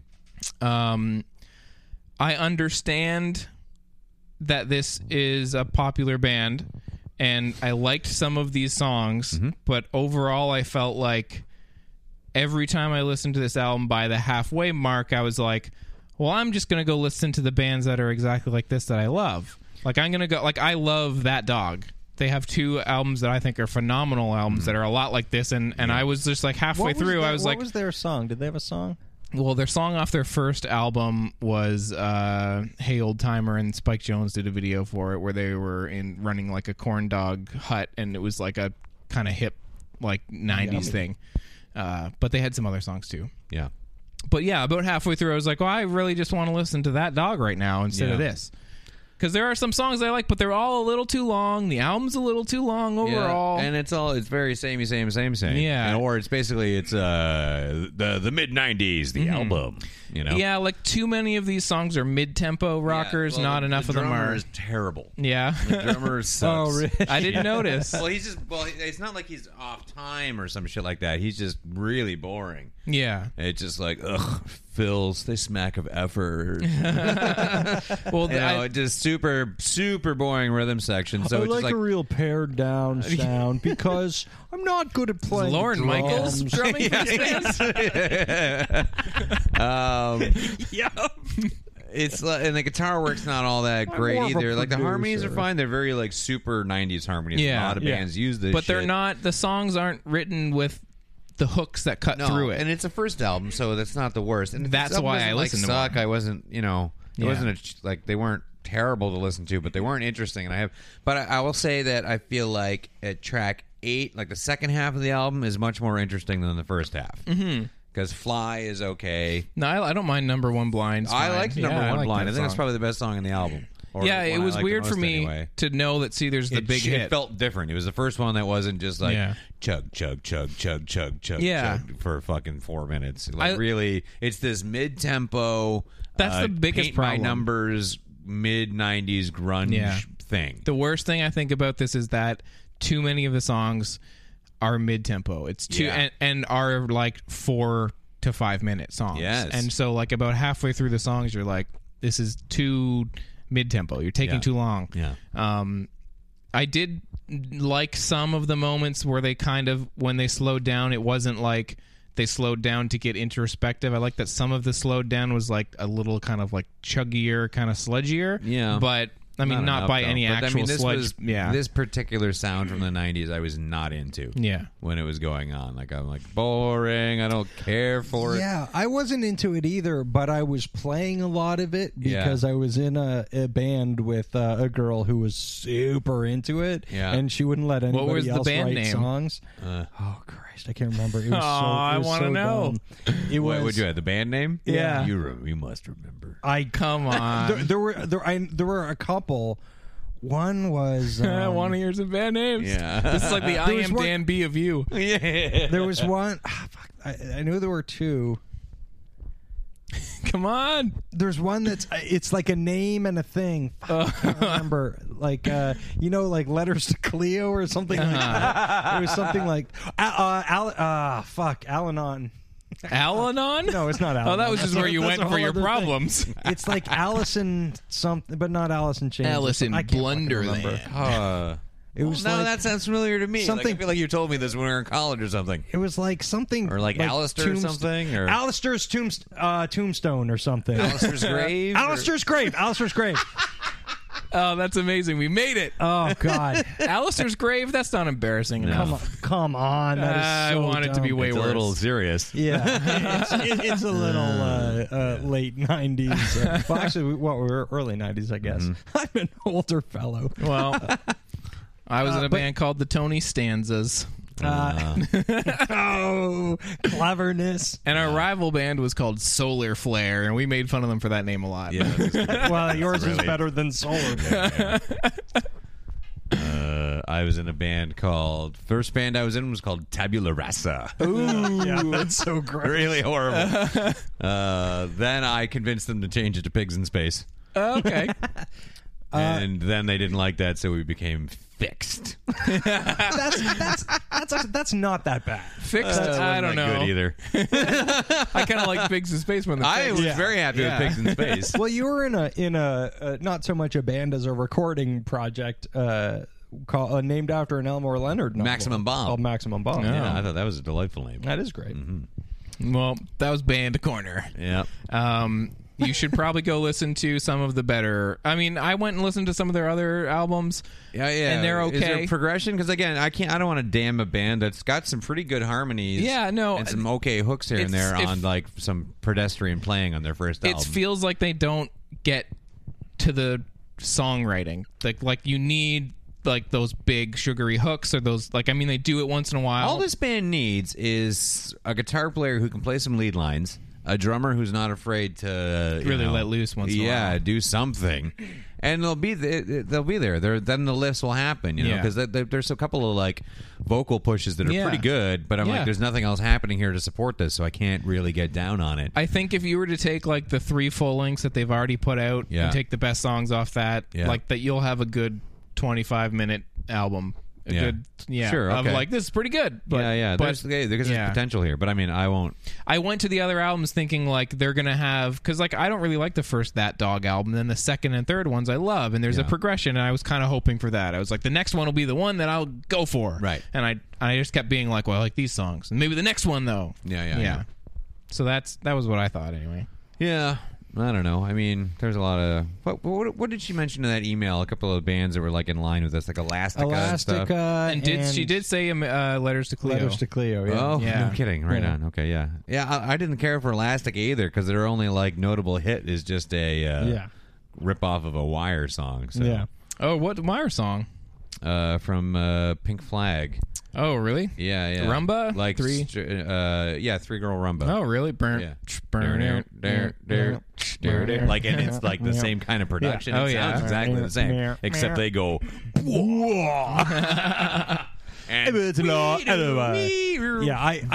I never understood. Like a lot of people whose musical taste I respect are like, Elastica was like the good of the. Well, that's what they said. Things. That's what she said in this email. Yeah, I don't get that. I remember hearing their album and going like, oh yeah, no, this is more of that derivative kind. Yeah, she said that Veruca Salt were alongside bands like Letters to Cleo and Alaska, although I argue Elastica did it the best, but didn't go as kind of full on as Babes in Toyland or L7. Right. Who were like trying to go a little bit further. She very cleverly referenced, like throwing tampons. Yeah, because L7. That was a big L7 thing. Sweet. Oh, this three girl here. I'm going to put a music sample for you. In case you only know Elastica, this is not them. Do you have the Elastica? No, I don't. That's Three Girl Rumba by Wire off the brilliant Pink Flag album. If you don't know what that is or have never heard it, you should listen get that shit. You're crazy. That album is great. Yeah. Oh, man. Pink Flag. Yeah. Totally. There you go. I would say don't listen to this Veruca Salt album. Go listen to Totally Crushed Out by That Dog. Mm-hmm.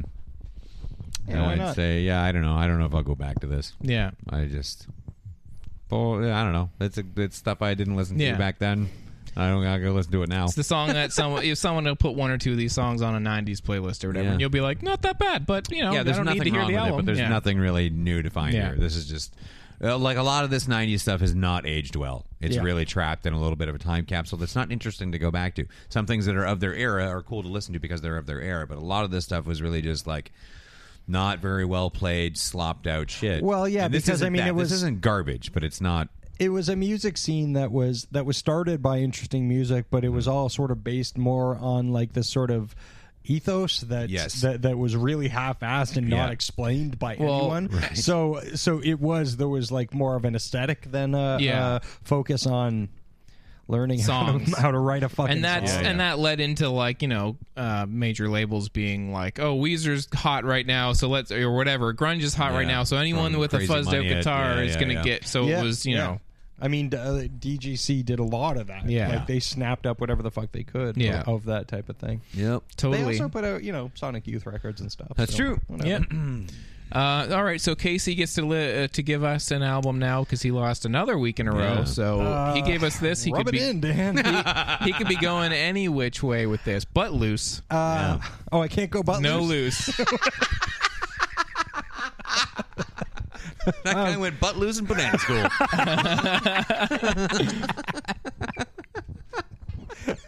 It's a really sad case. He just ended up going butt loose in banana school. Oh, that's a lot of fun.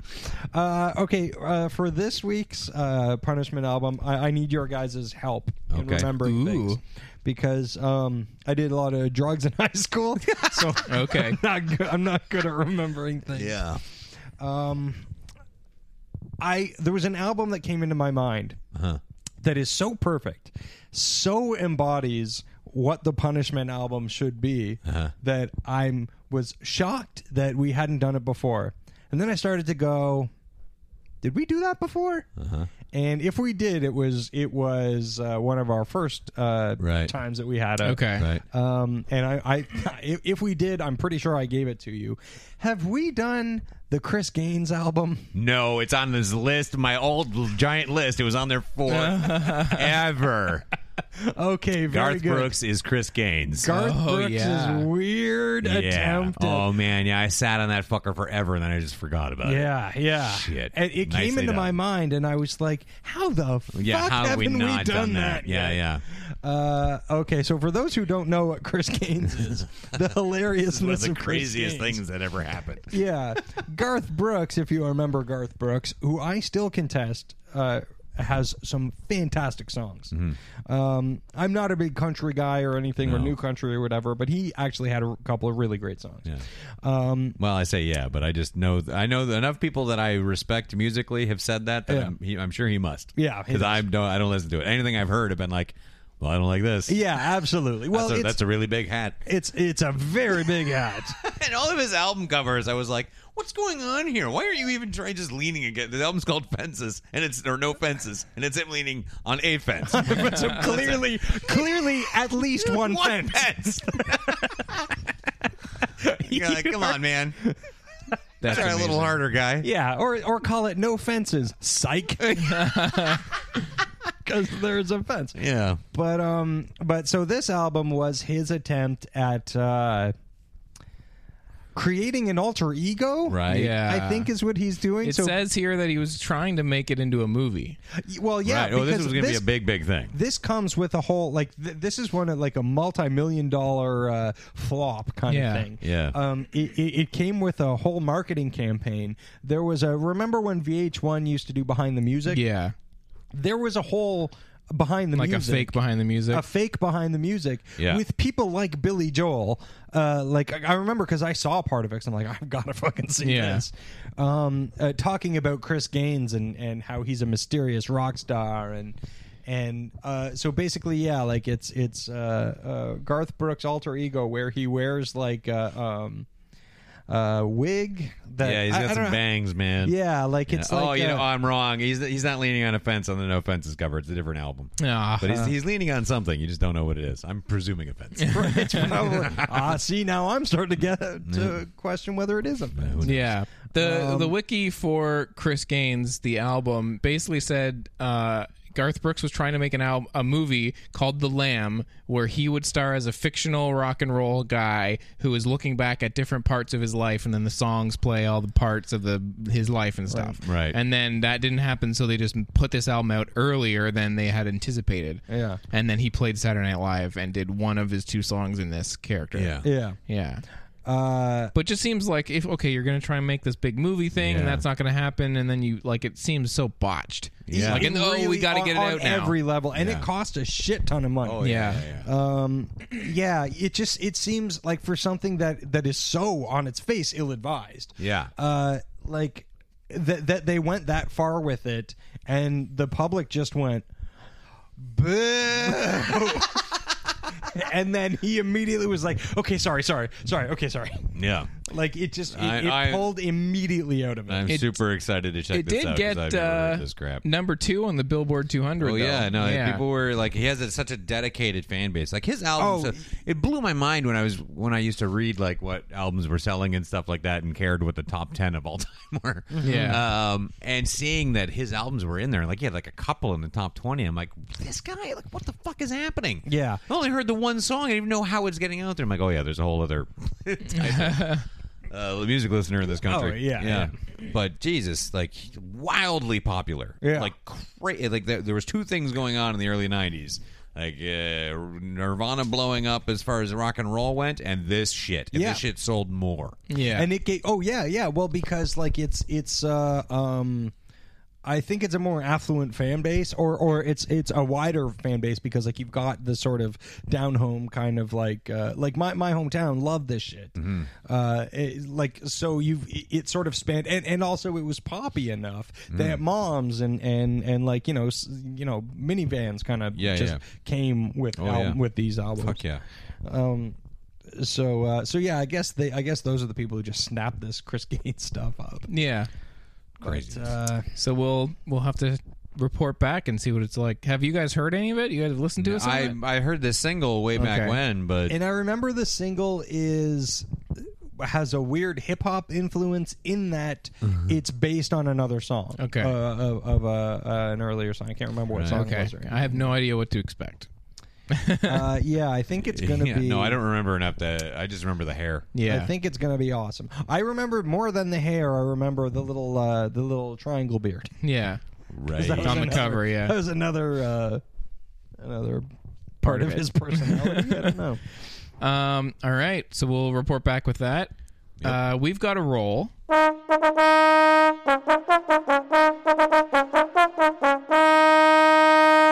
We haven't discussed it. No, we have not. But I assume winner's choice. I would assume that as well. There's a couple things coming out. Nothing looks amazing. Selfless kind of looks all right. Kind of, but I don't want to really. I don't know. Yeah, like I wouldn't mind watching it, but I'd watch it on Netflix. Yeah. So there's some stuff out there that we can get to. Yeah. Do we want to make the loser Minions? I have not seen any of the Despicable Me movies, and I feel like I saw half of the first one, and I thought it was I heard they're good. charming. I think I saw the last half of the first one, and I was like, I wish I had seen the first half. Not as a judgment on the series, but as a like they've spun it off into the characters, and it's like, do any of us really want to run out and see Minions right now? You know what? I saw that it was on a pirated copy was on YouTube, and I was like, I'll watch this. Okay, but it was a bad copy. So maybe we should pick something else. So yeah, I don't feel like that's really a punishment. I did notice something on Netflix. Okay, this afternoon. Keeping your I eyes had a really peeled. horrible I like time in the theater watching the One Direction documentary. Ooh, That's some painfully long I know shit. exactly where you're going with you know this. what I did? You want me to show them what? Go for it. Yeah. I did notice that Backstreet Boys. Yeah. Show them what you're made of. Where did that come from? I don't Because it know. looks recent. It is. It's from 2015.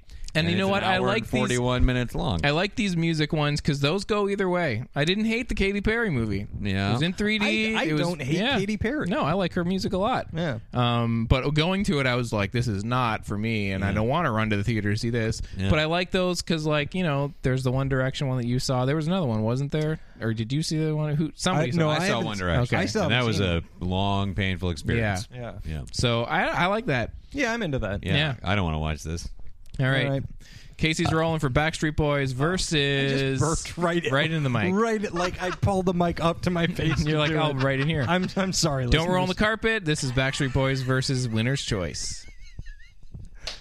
Right under the fridge. Do that. Ah, 2. That's a 2. That's a good solid 2.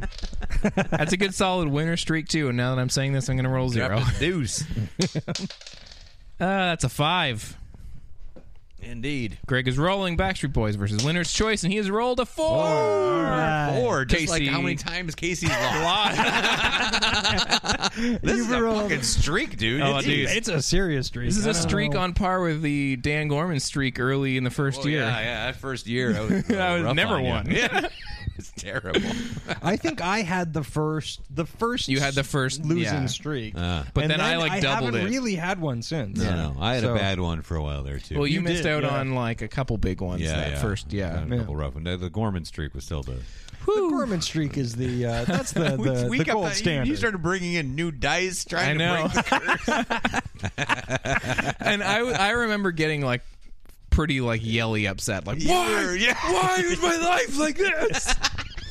Well, that's why I've taken over losing because you're scary. Oh, okay. All right. Well, Backstreet's Backstreet Boys. back, all right? Yeah. Oh, Backstreet's back, all right. Yeah. Casey is gonna sit at home, watch some Backstreet Boys behind the scenes. Yep. I really hope that you're Yeah, like who knows? Maybe there will be a companion album. Yeah. Or maybe it'll be the figured this thing was going to come hand in Yeah. hand with something Come Backstreet slapping Boys back in your related. face. maybe it'll be the some kind of monster for the Backstreet Boys. Maybe it's like a legitimate like look into like their a real lives, like a documentary. real- into- yeah. I really hope it is like a Like a but it good wasn't all drama expose. I wish I could think of a Backstreet Boys song. But it wasn't all Backstreet Boys are back, all right? It should just be a It cheaply wasn't all filmed. right. It should just be a cheaply filmed street fight between Backstreet Boys and New Kids on the Block. Yeah. Yeah, That's all anyone wants to see. like them fighting over a piece of cheese or something. Baloney. Okay, well, we are 2 hours in, and we're about to run into my some God. 90210. Long these days. So let's get into 90210 Yak Relay. Yes, please. I almost said corner. Boo-doo-doo-doo. Boo-doo-doo-doo. Speaking of musicians, Uh-huh. this Oh, no. episode's got some music. I love it when they and do some when they have a new band favorite stuff. band. Yeah. So Yeah, this I had Color Me Bad. Yeah, I had REM, and they were like, "I don't think little girls like this." Wait, REM was on the show? No, but they played they constantly featured, through right. the episode, a whole bunch of REM. Now, I like, don't yeah. believe that the bands in this are real. Oh, But Ah, is this like David's? yes. Okay. Oh yeah. Is this like Battle of the Bands at the school or something? Maybe. No, not. You'll Battle. hear all about it right now. Come on, okay. tell me. I need to know. 90210 season 3 Wild Horses. So we open Andrea still in a wheelchair. Steve is pushing her and she is talking about the legacy key and seems worried. The B or C plot is all about people talking about like someone's got to take the fall for this legacy key break-in. Uh-huh. So they're talking about that. And there's some hubbub in the office. People are talking about it and Steve's a little like, "Oh shit, I'm going to get, caught for all that stuff I did." Before we get into the episode, what was the name of his friend that helped him? Herbert. Herbert. Okay, I could not remember his name. I didn't catch it while I was watching it. So I was just putting spaces and saying, like, I'll remember this later. So Brenda is talking about breaking up with Dylan and how no one has seen him and she's worried he's drinking somewhere. Kelly says something about a spotlight for David's music concert. They're going to, like, the music spotlight tonight, and David's going to play there. Wait, Kelly's hanging out with Brenda? I guess so. At the beginning, but maybe it was Donna. I was watching it in low quality, like it was set at the lowest setting. It's possible it was Donna. Because another plot in this episode, I'm all like, excuse me, pardon me, because a lot of this plot is about how they don't like being near each other. Right. So you're probably correct about that. Right. So I'm essentially correct. Dylan is in his car somewhere, and it's broken down, and he sees a woman riding a horse, and I'm like, this is exactly like Cool as Ice, Vanilla Ice. Only he can't drive by her. So she rides up to him, and they talk, and romantic music plays, and she gives him a ride to a gas station or something. Mm-hmm. Back at school, Steve is worried about things with the key again. Brandon comes up and talks to Steve about how it's all good, don't worry. Nikki comes up and hugs Brandon. And then David arrives, and Brandon and Nikki say, hey, don't choke at your big music spotlight. And he's like, that's a nice thing to say, you assholes. Thanks for the support, fuckfaces. Yeah, so then David goes and tells Steve that he called the venue, and they didn't know anything about David Silver and his performance tonight. And Steve's like, don't worry about it. And then he leaves the scene and goes and calls the showcase venue, and he's like, can I get a band on your bill tonight? He didn't even book them yet. Oh, God, Steve, you idiot. piece of shit. God. So that happens. Where am I here? Yeah, hasn't booked it yet. Now Dylan is at some house with the horse-riding woman, and he can't get a part for his car over the phone, and he asks her if there's a place for him to stay around, and she's like, you could stay in the guest house. So that's going to happen. He's with this sort of like horse-riding, ranch-owning woman, and he's going to stay in her guest house. Be a stable boy. Yeah. Got a horse-riding woman. At the music spotlight, there's a lot of industry crowd there, and they say that because Brandon's like, hey, just look for the short, bald guy in glasses, industry type. And I'm like, funny joke, Brandon. That's the same joke. They made that joke in One Hot Minute. What was it? The Ashley Olsen, Judd Nelson? Oh, yeah? In a New York minute. Yeah. They made that same joke. Yeah. How do I know which guys are the A&R guys? Oh, just look for the old guys in suits. Yeah. Dancing like white guys or something. Yeah. Anywho. David's going up first. David's going to go on first, but he didn't get the sound check. He's complaining to Steve about his equipment's not set up right. The show's already late. Nothing's set up right. Yeah, he's freaking out. Steve's a piece of shit. And Steve's like, don't worry about it. Kelly asks Brandon where Dylan is, and Brandon doesn't really know. And they're like, where the fuck is Dylan? So then we're back at the music thing. The MC comes up on stage and brings out David Silver and the Commotions. Oh, what? God. David Silver and the Commotions. Who are the Commotions? And his band. What are they? He's got a band. A band? Yeah. So it's not just like backups. It's like a whole band. Like a drummer and a bass player? And the music that plays is like kind of hip-hoppy drums, but there's an acoustic guitar going like kind of like jangly acoustic. Jesus. And then he starts rapping, and he's a pretty not great rapper. Sure. At the time. I remember being like, he's fine on his album. Yeah, but you loved his album. No, whatever. I did not love it. And the gang seems really into it, but then something goes wrong, guys. Oh, God. Oh, no. There's feedback. His microphone goes all fuzzy, and people start throwing crumpled paper at him. Like, instantly turn on him. It doesn't happen. And the best part about this... your mic is broken. Fucking asshole. You ruined my night, you piece of shit. The best thing about it is, aside from the feedback, his song actually gets cooler. Because the distorted microphone sounds exactly like the thing the Beastie Boys do. It's like really fuzzy, and I'm like, this guy's fucking awesome. Like, it's just if it wasn't for that feedback, like it actually starts to sound like, oh, now this is kind of cool because it's all fuzzy. Right. But like they try and make it out like he's like putting his finger in his ear and being like, what? Crumpled up paper had, you're cool. Yeah. Yeah, like they're really playing it out. Crumpled up record contract. Asshole. Yeah. And the gang's kind of like, oh shit. But it's like not that, like, I mean, it just sounds like there's some feedback, and he's like, putting his finger in his ear being like, I can't hear what I'm trying to rap, but he keeps it up. He's not like fucking it up. So it's kind of like whatever, David man. Silver's a professional. He is a professional musician. Above all the else. distortion on his vocals sound awesome. But we cut back to Dylan with the stable woman. I don't think I ever wrote down her name. I apologize. She's asking him how old he is and asking him about like his life, and he's kind of like, well, what's your take on me? And she's like, I bet whatever you left back there in Los Angeles deserved to be left. And money, you know what money can't buy? Money can't buy freedom, and that's what we got out here, freedom. And he's like, oh yeah, Freedom Williams. He's in the house. Yeah. Yeah, he's like, gonna help you feel it. he's like, oh yeah. Yeah. Yeah. Oh, we did. Her name is Anne, by the way. I just looked it up. Oh, okay. Thank you. Okay. Hello, Anne. Her? Her name is Egg. She calls it a Mayan egg. Yeah. Kelly is they're back at the music thing, and Kelly's like, at least he looked good up there. And sorry, Donna is like, at least he looked good. No, actually, it was maybe it was Kelly. Yes, Kelly was there because Brenda's not here at this music thing. So Kelly's like, at least David Silver looked good up there. And Donna's like, maybe the music like was supposed to be like that, all noisy and chaotic. Maybe it was a choice. And then Nikki's like, I've been around bands long enough and nobody samples feedback. And I was like, I'm pretty sure at some point lots of hip-hop people have sampled feedback. Yeah. And then they all lie to him when he comes about like, yeah, that was good, man. Yeah. And he's like, you're lying. I'm not an idiot. No, it's great. We love it when you dance and stuff. Yeah, and fuck everything up. Really cool.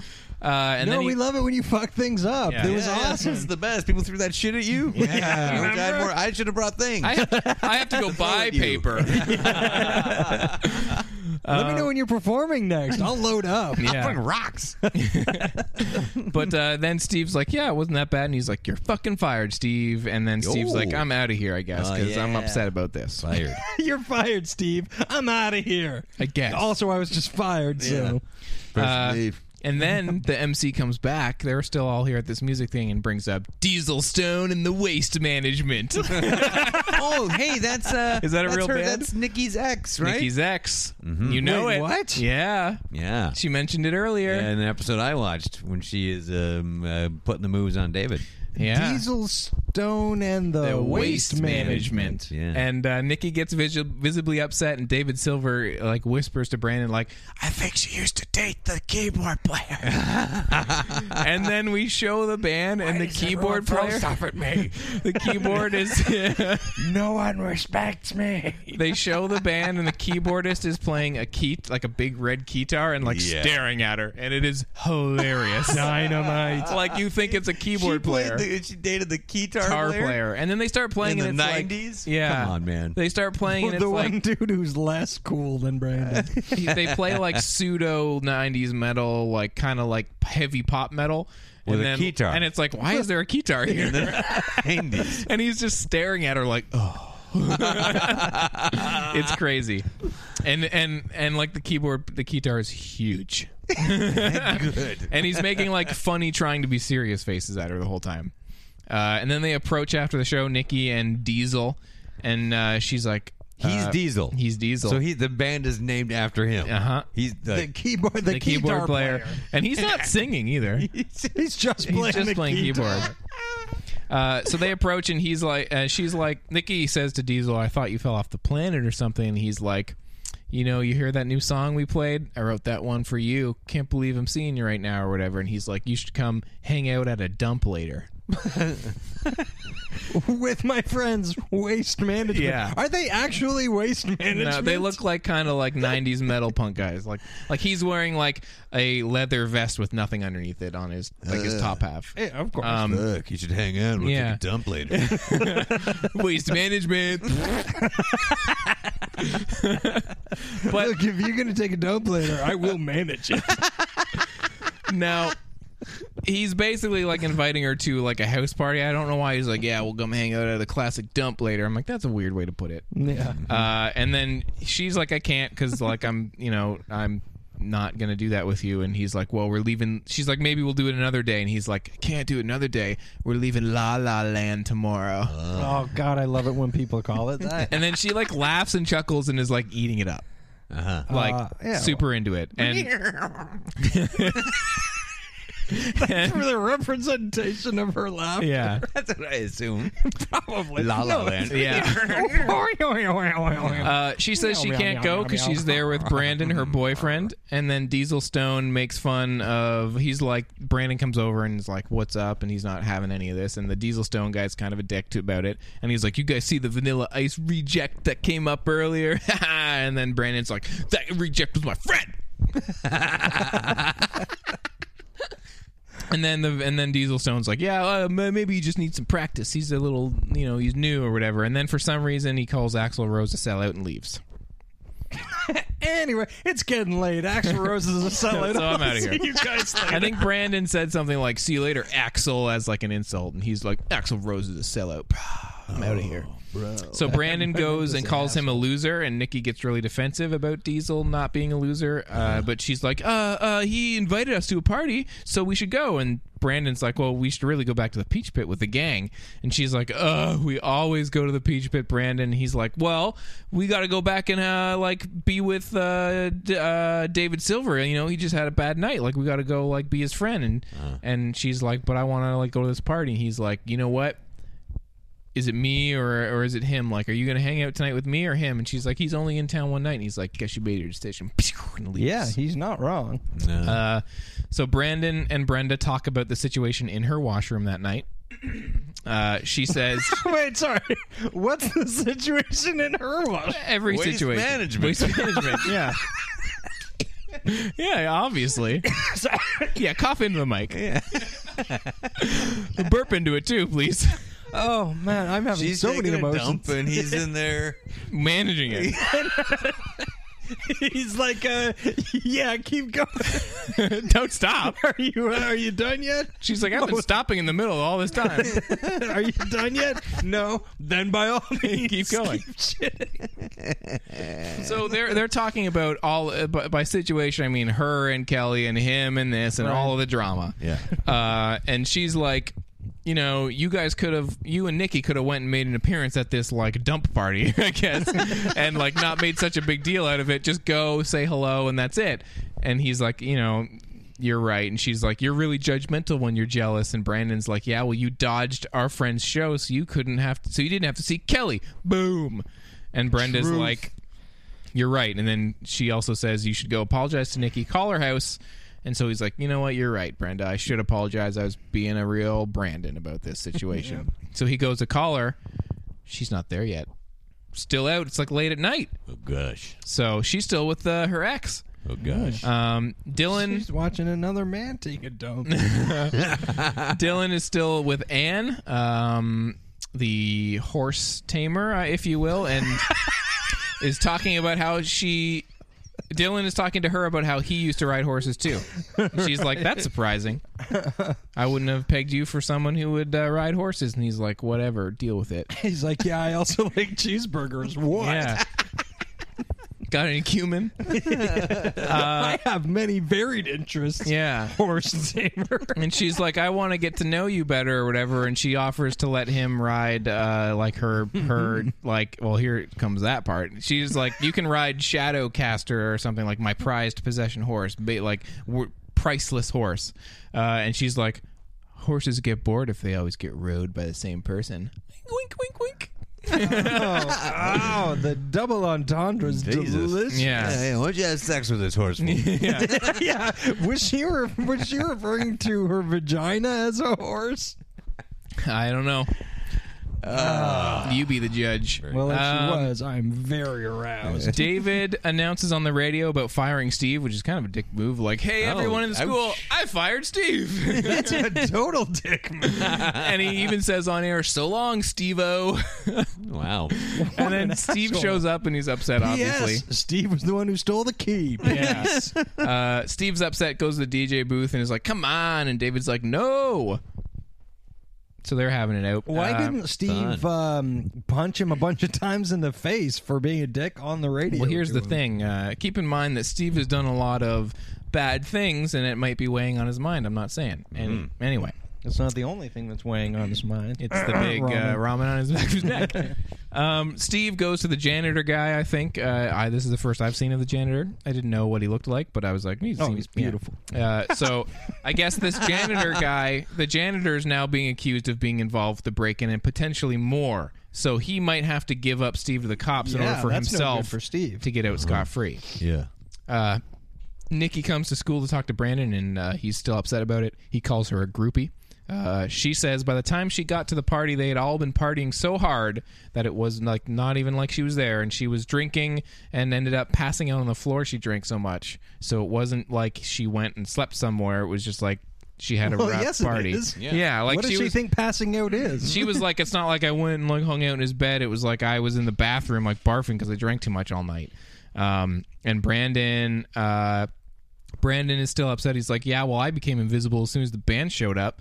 And she says when she gets around Diesel, it's like he has this kind of otherworldly hold on her, and that she's sorry. It's like a part of her life that's shown up or something, and she's sorry, and Brandon's like still upset about it, obviously, because that's not cool.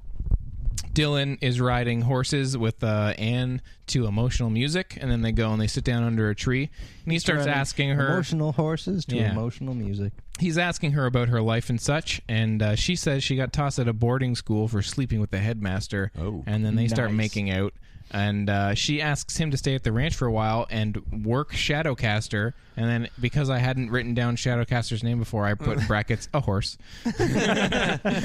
And she'll pay him to be like a ranch hand. And he's like, maybe, and she's like, no pressure or strings attached.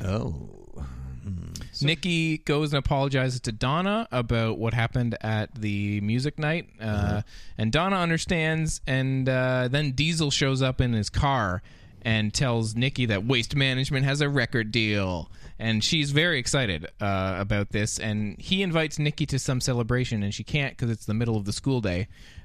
So she can't ditch school, and he's like really upset about it. He's like, I came straight after inking the deal, man, like this is important, and he tries to force her into the car, so he starts to get kind of violent with her, and then Brandon shows up, and Diesel's like, what do you want, you chump, or something, and Nikki says that she can handle it, and then she realizes that Diesel has been drinking all day, and is like, oh shit, and then they kind of like tussle, and she ends up getting in the car anyway, and he kind of forces her into the car, and then scary rock music kind of plays off the scene as they drive away. Like, this is pretty serious shit. Drinking and driving. Yeah. Oh. And so now Brandon is talking to Brenda, and he's like, this whole situation is a real regular Elizabethan tragedy. We're scorned by our lovers and turned away by our friends, and Brenda says, at least we have each other. Barf. Wait. What? They're starting up that old storyline? Yeah. So Kelly and Donna show up, and it's weird with Brenda at school. And it's super weird. They're in the hallway together, and it's like, well, why didn't you come to the music thing, Brenda? And Brenda's like, I don't know, Kelly, I gotta go. And it's awkward. Dylan and some ranchero dude are talking about how priceless Shadowcaster is to Anne. This is important for later. Dylan has fixed his car now. I guess he got that part that he needs. So that's also going on. And now Steve wants what's his name? Herbert to take the rap for him. He's like, I'm a senior. I've been here. I should be better than this. Like, if it's me that takes the rap, they're going to expel me. But if it's you, they'll be like, you have the rest of your high school career to, like, be better, so we won't expel you now. I think Steve's trying to throw Herbert to the fucking cops. Yeah. What a dick. I know, and he's like, Herbert's like really upset, and he's like, you're a fucking cheater, you're a liar, and how can you even stand being you? Ooh. And leaves. So Steve's really getting Steve's a real piece of shit the weight. this year. He's an absolute piece of shit. Yeah. I'm Just starting wait to like for it. Herbert Redemption, more and more. maybe? Why don't we keep him around? Steve, Dylan is now at this dinner party that Anne is taking him to with like more ranch folk, and Dylan keeps turning down wine from Anne, and then there's this old guy there who wants to buy Shadowcaster, and she's like, I'd never sell him, and then he keeps like pushing her on it, and Dylan's like, don't sell it, that's like, you told me how much that means to you, and the guy's like, how about for $1,000,003? And then Dylan's like, no, don't do that, like, this is like irreplaceable horse, and then like emotions are tied to this horse, And then it's super. He says like it's such an impressive horse or something. And then the old guy is like 1,000,003 or 1,000,004, and then they barter, and then she finally says yes. And then the old guy turns to Dylan. He's like, "Out here, everything is for sale, kid." And it's like a real sleazy moment. Oh. Yeah, what does he mean? At the Peach Pit, Donna freaks out on Brendan and Kelly about how they're making everyone's lives miserable. She basically drops some real motherfucking talk on them. She's like, Brenda, you need to work it out with Kelly. You're being, a child, and Kelly, you should have fucking just talked to Brenda about this situation instead of doing it without asking her if it was okay or not with Dylan. Truth. You guys are both assholes and you're idiots. Boom, mic drop, and takes off. Damn. And then Kelly is like, well, I'm out of here. And Brandon's like, well, fuck this, because, like, I got to go. Nikki's aunt has been calling, and nobody knows where she is, and everybody's worried because I just found out from Nikki's aunt that Diesel apparently beats up on Nikki, and I got to go figure this shit out. Fucking metal guys, man. Yeah. Fucking guitarists. So Diesel. It's always the guitars. We cut to this like kind of band pad from the looks of it. Like Nikki's in this room. It's like kind of band pad looking thing. Yeah. Diesel shows up with some other woman into the room with Nikki, and she's been waiting there for him. Apparently he went out for cigarettes and came back with another groupie. Awesome. And he's like, oh, you can't expect me. I'm in a band to be faithful. I gotta be free, but like you're special though. And he's like, I'm crazy about you, but like you're on this possessive trip all of a sudden. And she's like, well, fuck this, I'm out of here. And he starts grabbing her, and he's like, I can't be faithful to one woman. And she calls him Dennis, which is apparently his real name. And that makes him very upset because he's like, it's going to ruin my image. And apparently this sets him off, and he fucking hits her. Oh, it's gonna ruin my image if people don't think my real name is Diesel Van or whatever it is. Yeah, and he's like, I told you never to call that, and they kind of tussle, and then he hits her really hard, and Brandon shows up and comes inside, and like right at that moment, and Nikki wants Brandon to take her home, and Diesel's like, you can't, and Brandon's like, yeah, well, we're leaving, and gets Nikki to the door, and then right before they leave, Brandon's like, hey Diesel, do you ever fight dudes, or you just beat up on women all the time? And then Diesel's like, you want to fucking go? And they go at it, and Brandon punches him in the face fucking so hard, like knocks him down. Yeah. And he's like grabbing his eye the whole time. Diesel, he's like can't get up because it's like he punched him right in the face real hard. Yeah. And it was pretty crazy. Way to turn your psychotic behavior for good. Yeah. Yeah, it was almost like a knockout. So back at the Walsh house, Nikki's being consoled. She's drinking some tea. Brandon's taking care of her. She says Diesel is the main reason she left her hometown. Is she from L.A.? No. Nikki? I couldn't remember. Yeah. She left wherever she was from because of it, and she's like, when he's not drinking, he's fine, and then immediately is like, you know what? No, I'm making excuses. When he hits me, I make excuses. And she's like, I never thought I deserved any better until I met you, Brandon.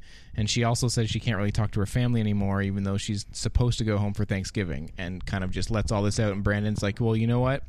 Thanksgiving's next week, and I think you should go home and see your parents and fix everything up. And when you come back here to La La Land, he doesn't say that, but when you come back here, I'll be here for you. And she's like, really? He's like, yeah. And then there's a ring of the doorbell. They think it's going to be Nikki's aunt, but it's not. It's Kelly. She goes and surprises Brenda by knocking on her bedroom door and opening the door, and she's like kind of upset at first, but then they both try to apologize at the same time. Wah, wah, wah. They're like, I'm sorry at the same time. And then they both apologize about how it was inconsiderate for Kelly not to ask first, about they used to be so much closer, they used to always talk about this stuff, and they've let a guy come between them, and that's so 50s of them, and blah, blah, blah. What? They say, like, it's so 50s, we let a guy come between us. Nobody's done that for decades. Yeah.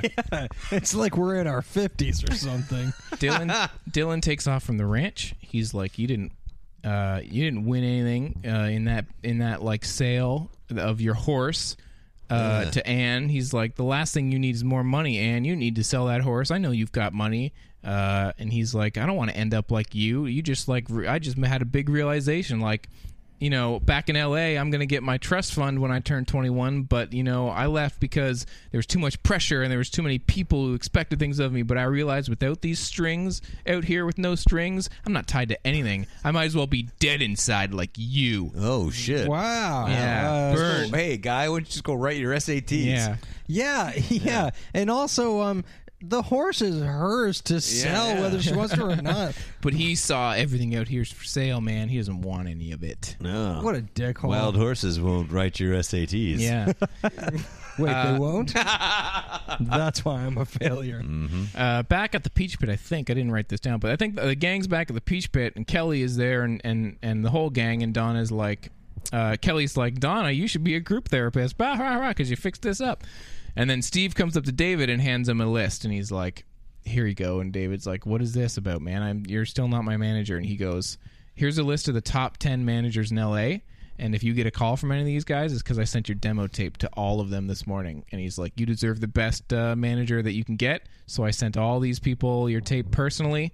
And David is thankful. And then Steve starts going on this like whole redemption thing about like revealing all the wrong he's done to everybody. And he's like, he says to Kelly, like, you remember when I told you, like, I didn't tell that bro that you were great in bed or something? Like, I didn't gossip about you? Well, I actually did, because I thought it would make me seem like a big man who, like, had, like, this great lay. But you know what? I'm really sorry for it, and asks for forgiveness. He goes over to Brandon, and he's like, I did, I had the legacy key still, and if you never want to talk to me again, I understand. And he's basically going around to everybody making amends. By revealing like all the lies and all the shit that he did. Right. And then he's like, now I'm off to tell the teachers what I did with the legacy key. And he's like, you know what? Somebody said something about like you underrate yourself to Steve, and he's like, you guys all overrated me or something. And then he's like, if you excuse me, there's a story the Blaze is interested in. He goes and tells Andrea that he was keeping it from her about the legacy key, and then he goes to the teachers and admits it. And then he goes back to Andre and goes, I ran over you with my car. Yeah, oh man. No, nothing with that there yet. Damn. They're all disappointed in him. And they say they're disappointed in Steve, and he's like, that makes two of us. And then she says, the like teacher says, well, we're going to have to interrogate you about how you must not have done this alone. You don't know a megabyte from a mega burger. Oh. So someone must have helped you with the computer stuff, is what she says. Yeah. And then you mean she says that after she makes that super sweet burger reference. And she's like, if you give up this other guy, like whoever it is that helped you, maybe we'll go easier and you won't be expelled. And he's like, it was a solo operation. Nice. And then he's 100% expelled at the end of this episode. Fade to black. Oh. The end. Wow. That's the episode. Well, Golly. I'm proud of you, Steve. Yep. Yeah. That's all. Yeah. So pretty crazy. Pretty crazy. This season seems to be getting into the gears of leaving every episode on some kind of a like half story cliffhanger. Something's going on. Yeah. Better than season 2. Yeah. Yep. But Kelly and Brenda patched up. Yep. Dylan potentially heading back to La La Land. Yeah. Nikki fixing her stuff with her parents. Yeah. Fixing her stuff with her parents, leaving asshole Diesel. Yeah. And fully Dennis. in Dennis, the guitar player. Yeah, what a fucking piece of shit. Yeah. Yeah. And so we'll see what happens after that. My voice is shot. Yeah, I'm hungry and tired. Yeah. I just noticed that Casey's socks look like a couch I used to have. Oh. Well, I didn't want you to find out like this. I stole your couch and made it into socks. They told me that couch went to live with Grandma. Yep, I shot your couch and turned it into socks. Don't come out back, Greg. I'm just taking this couch back here. It looked like that couch I had when I lived with Gavin in the cold apartment.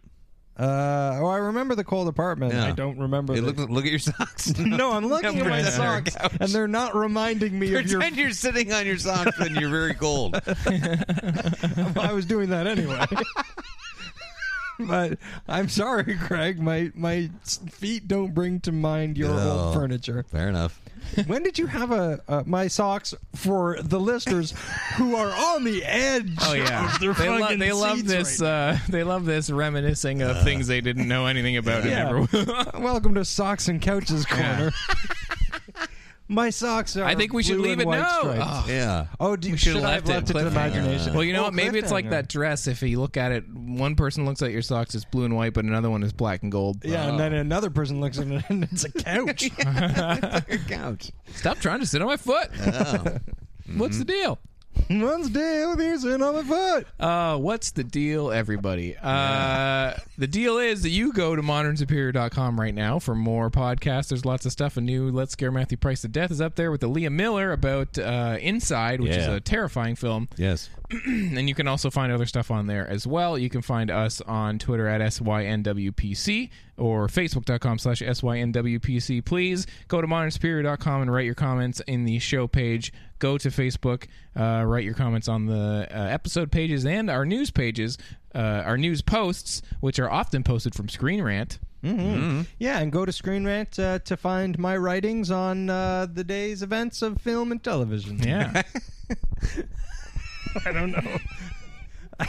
The day's events. The day's events of film. Today I had a coffee. I had several coffees today. I am fucking I'm having burnt a out. flip out right now. Yeah.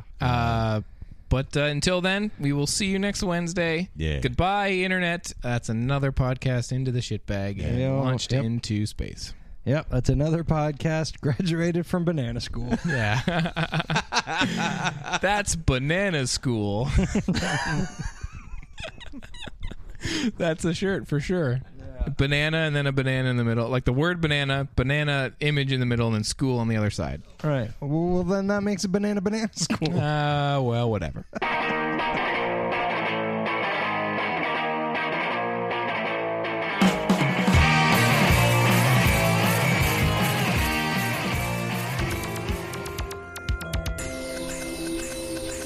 This has been a presentation of the Modern Superior Media Network.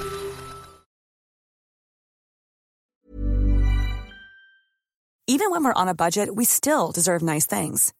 Quince is a place to scoop up stunning high-end goods for 50 to 80% less than similar brands.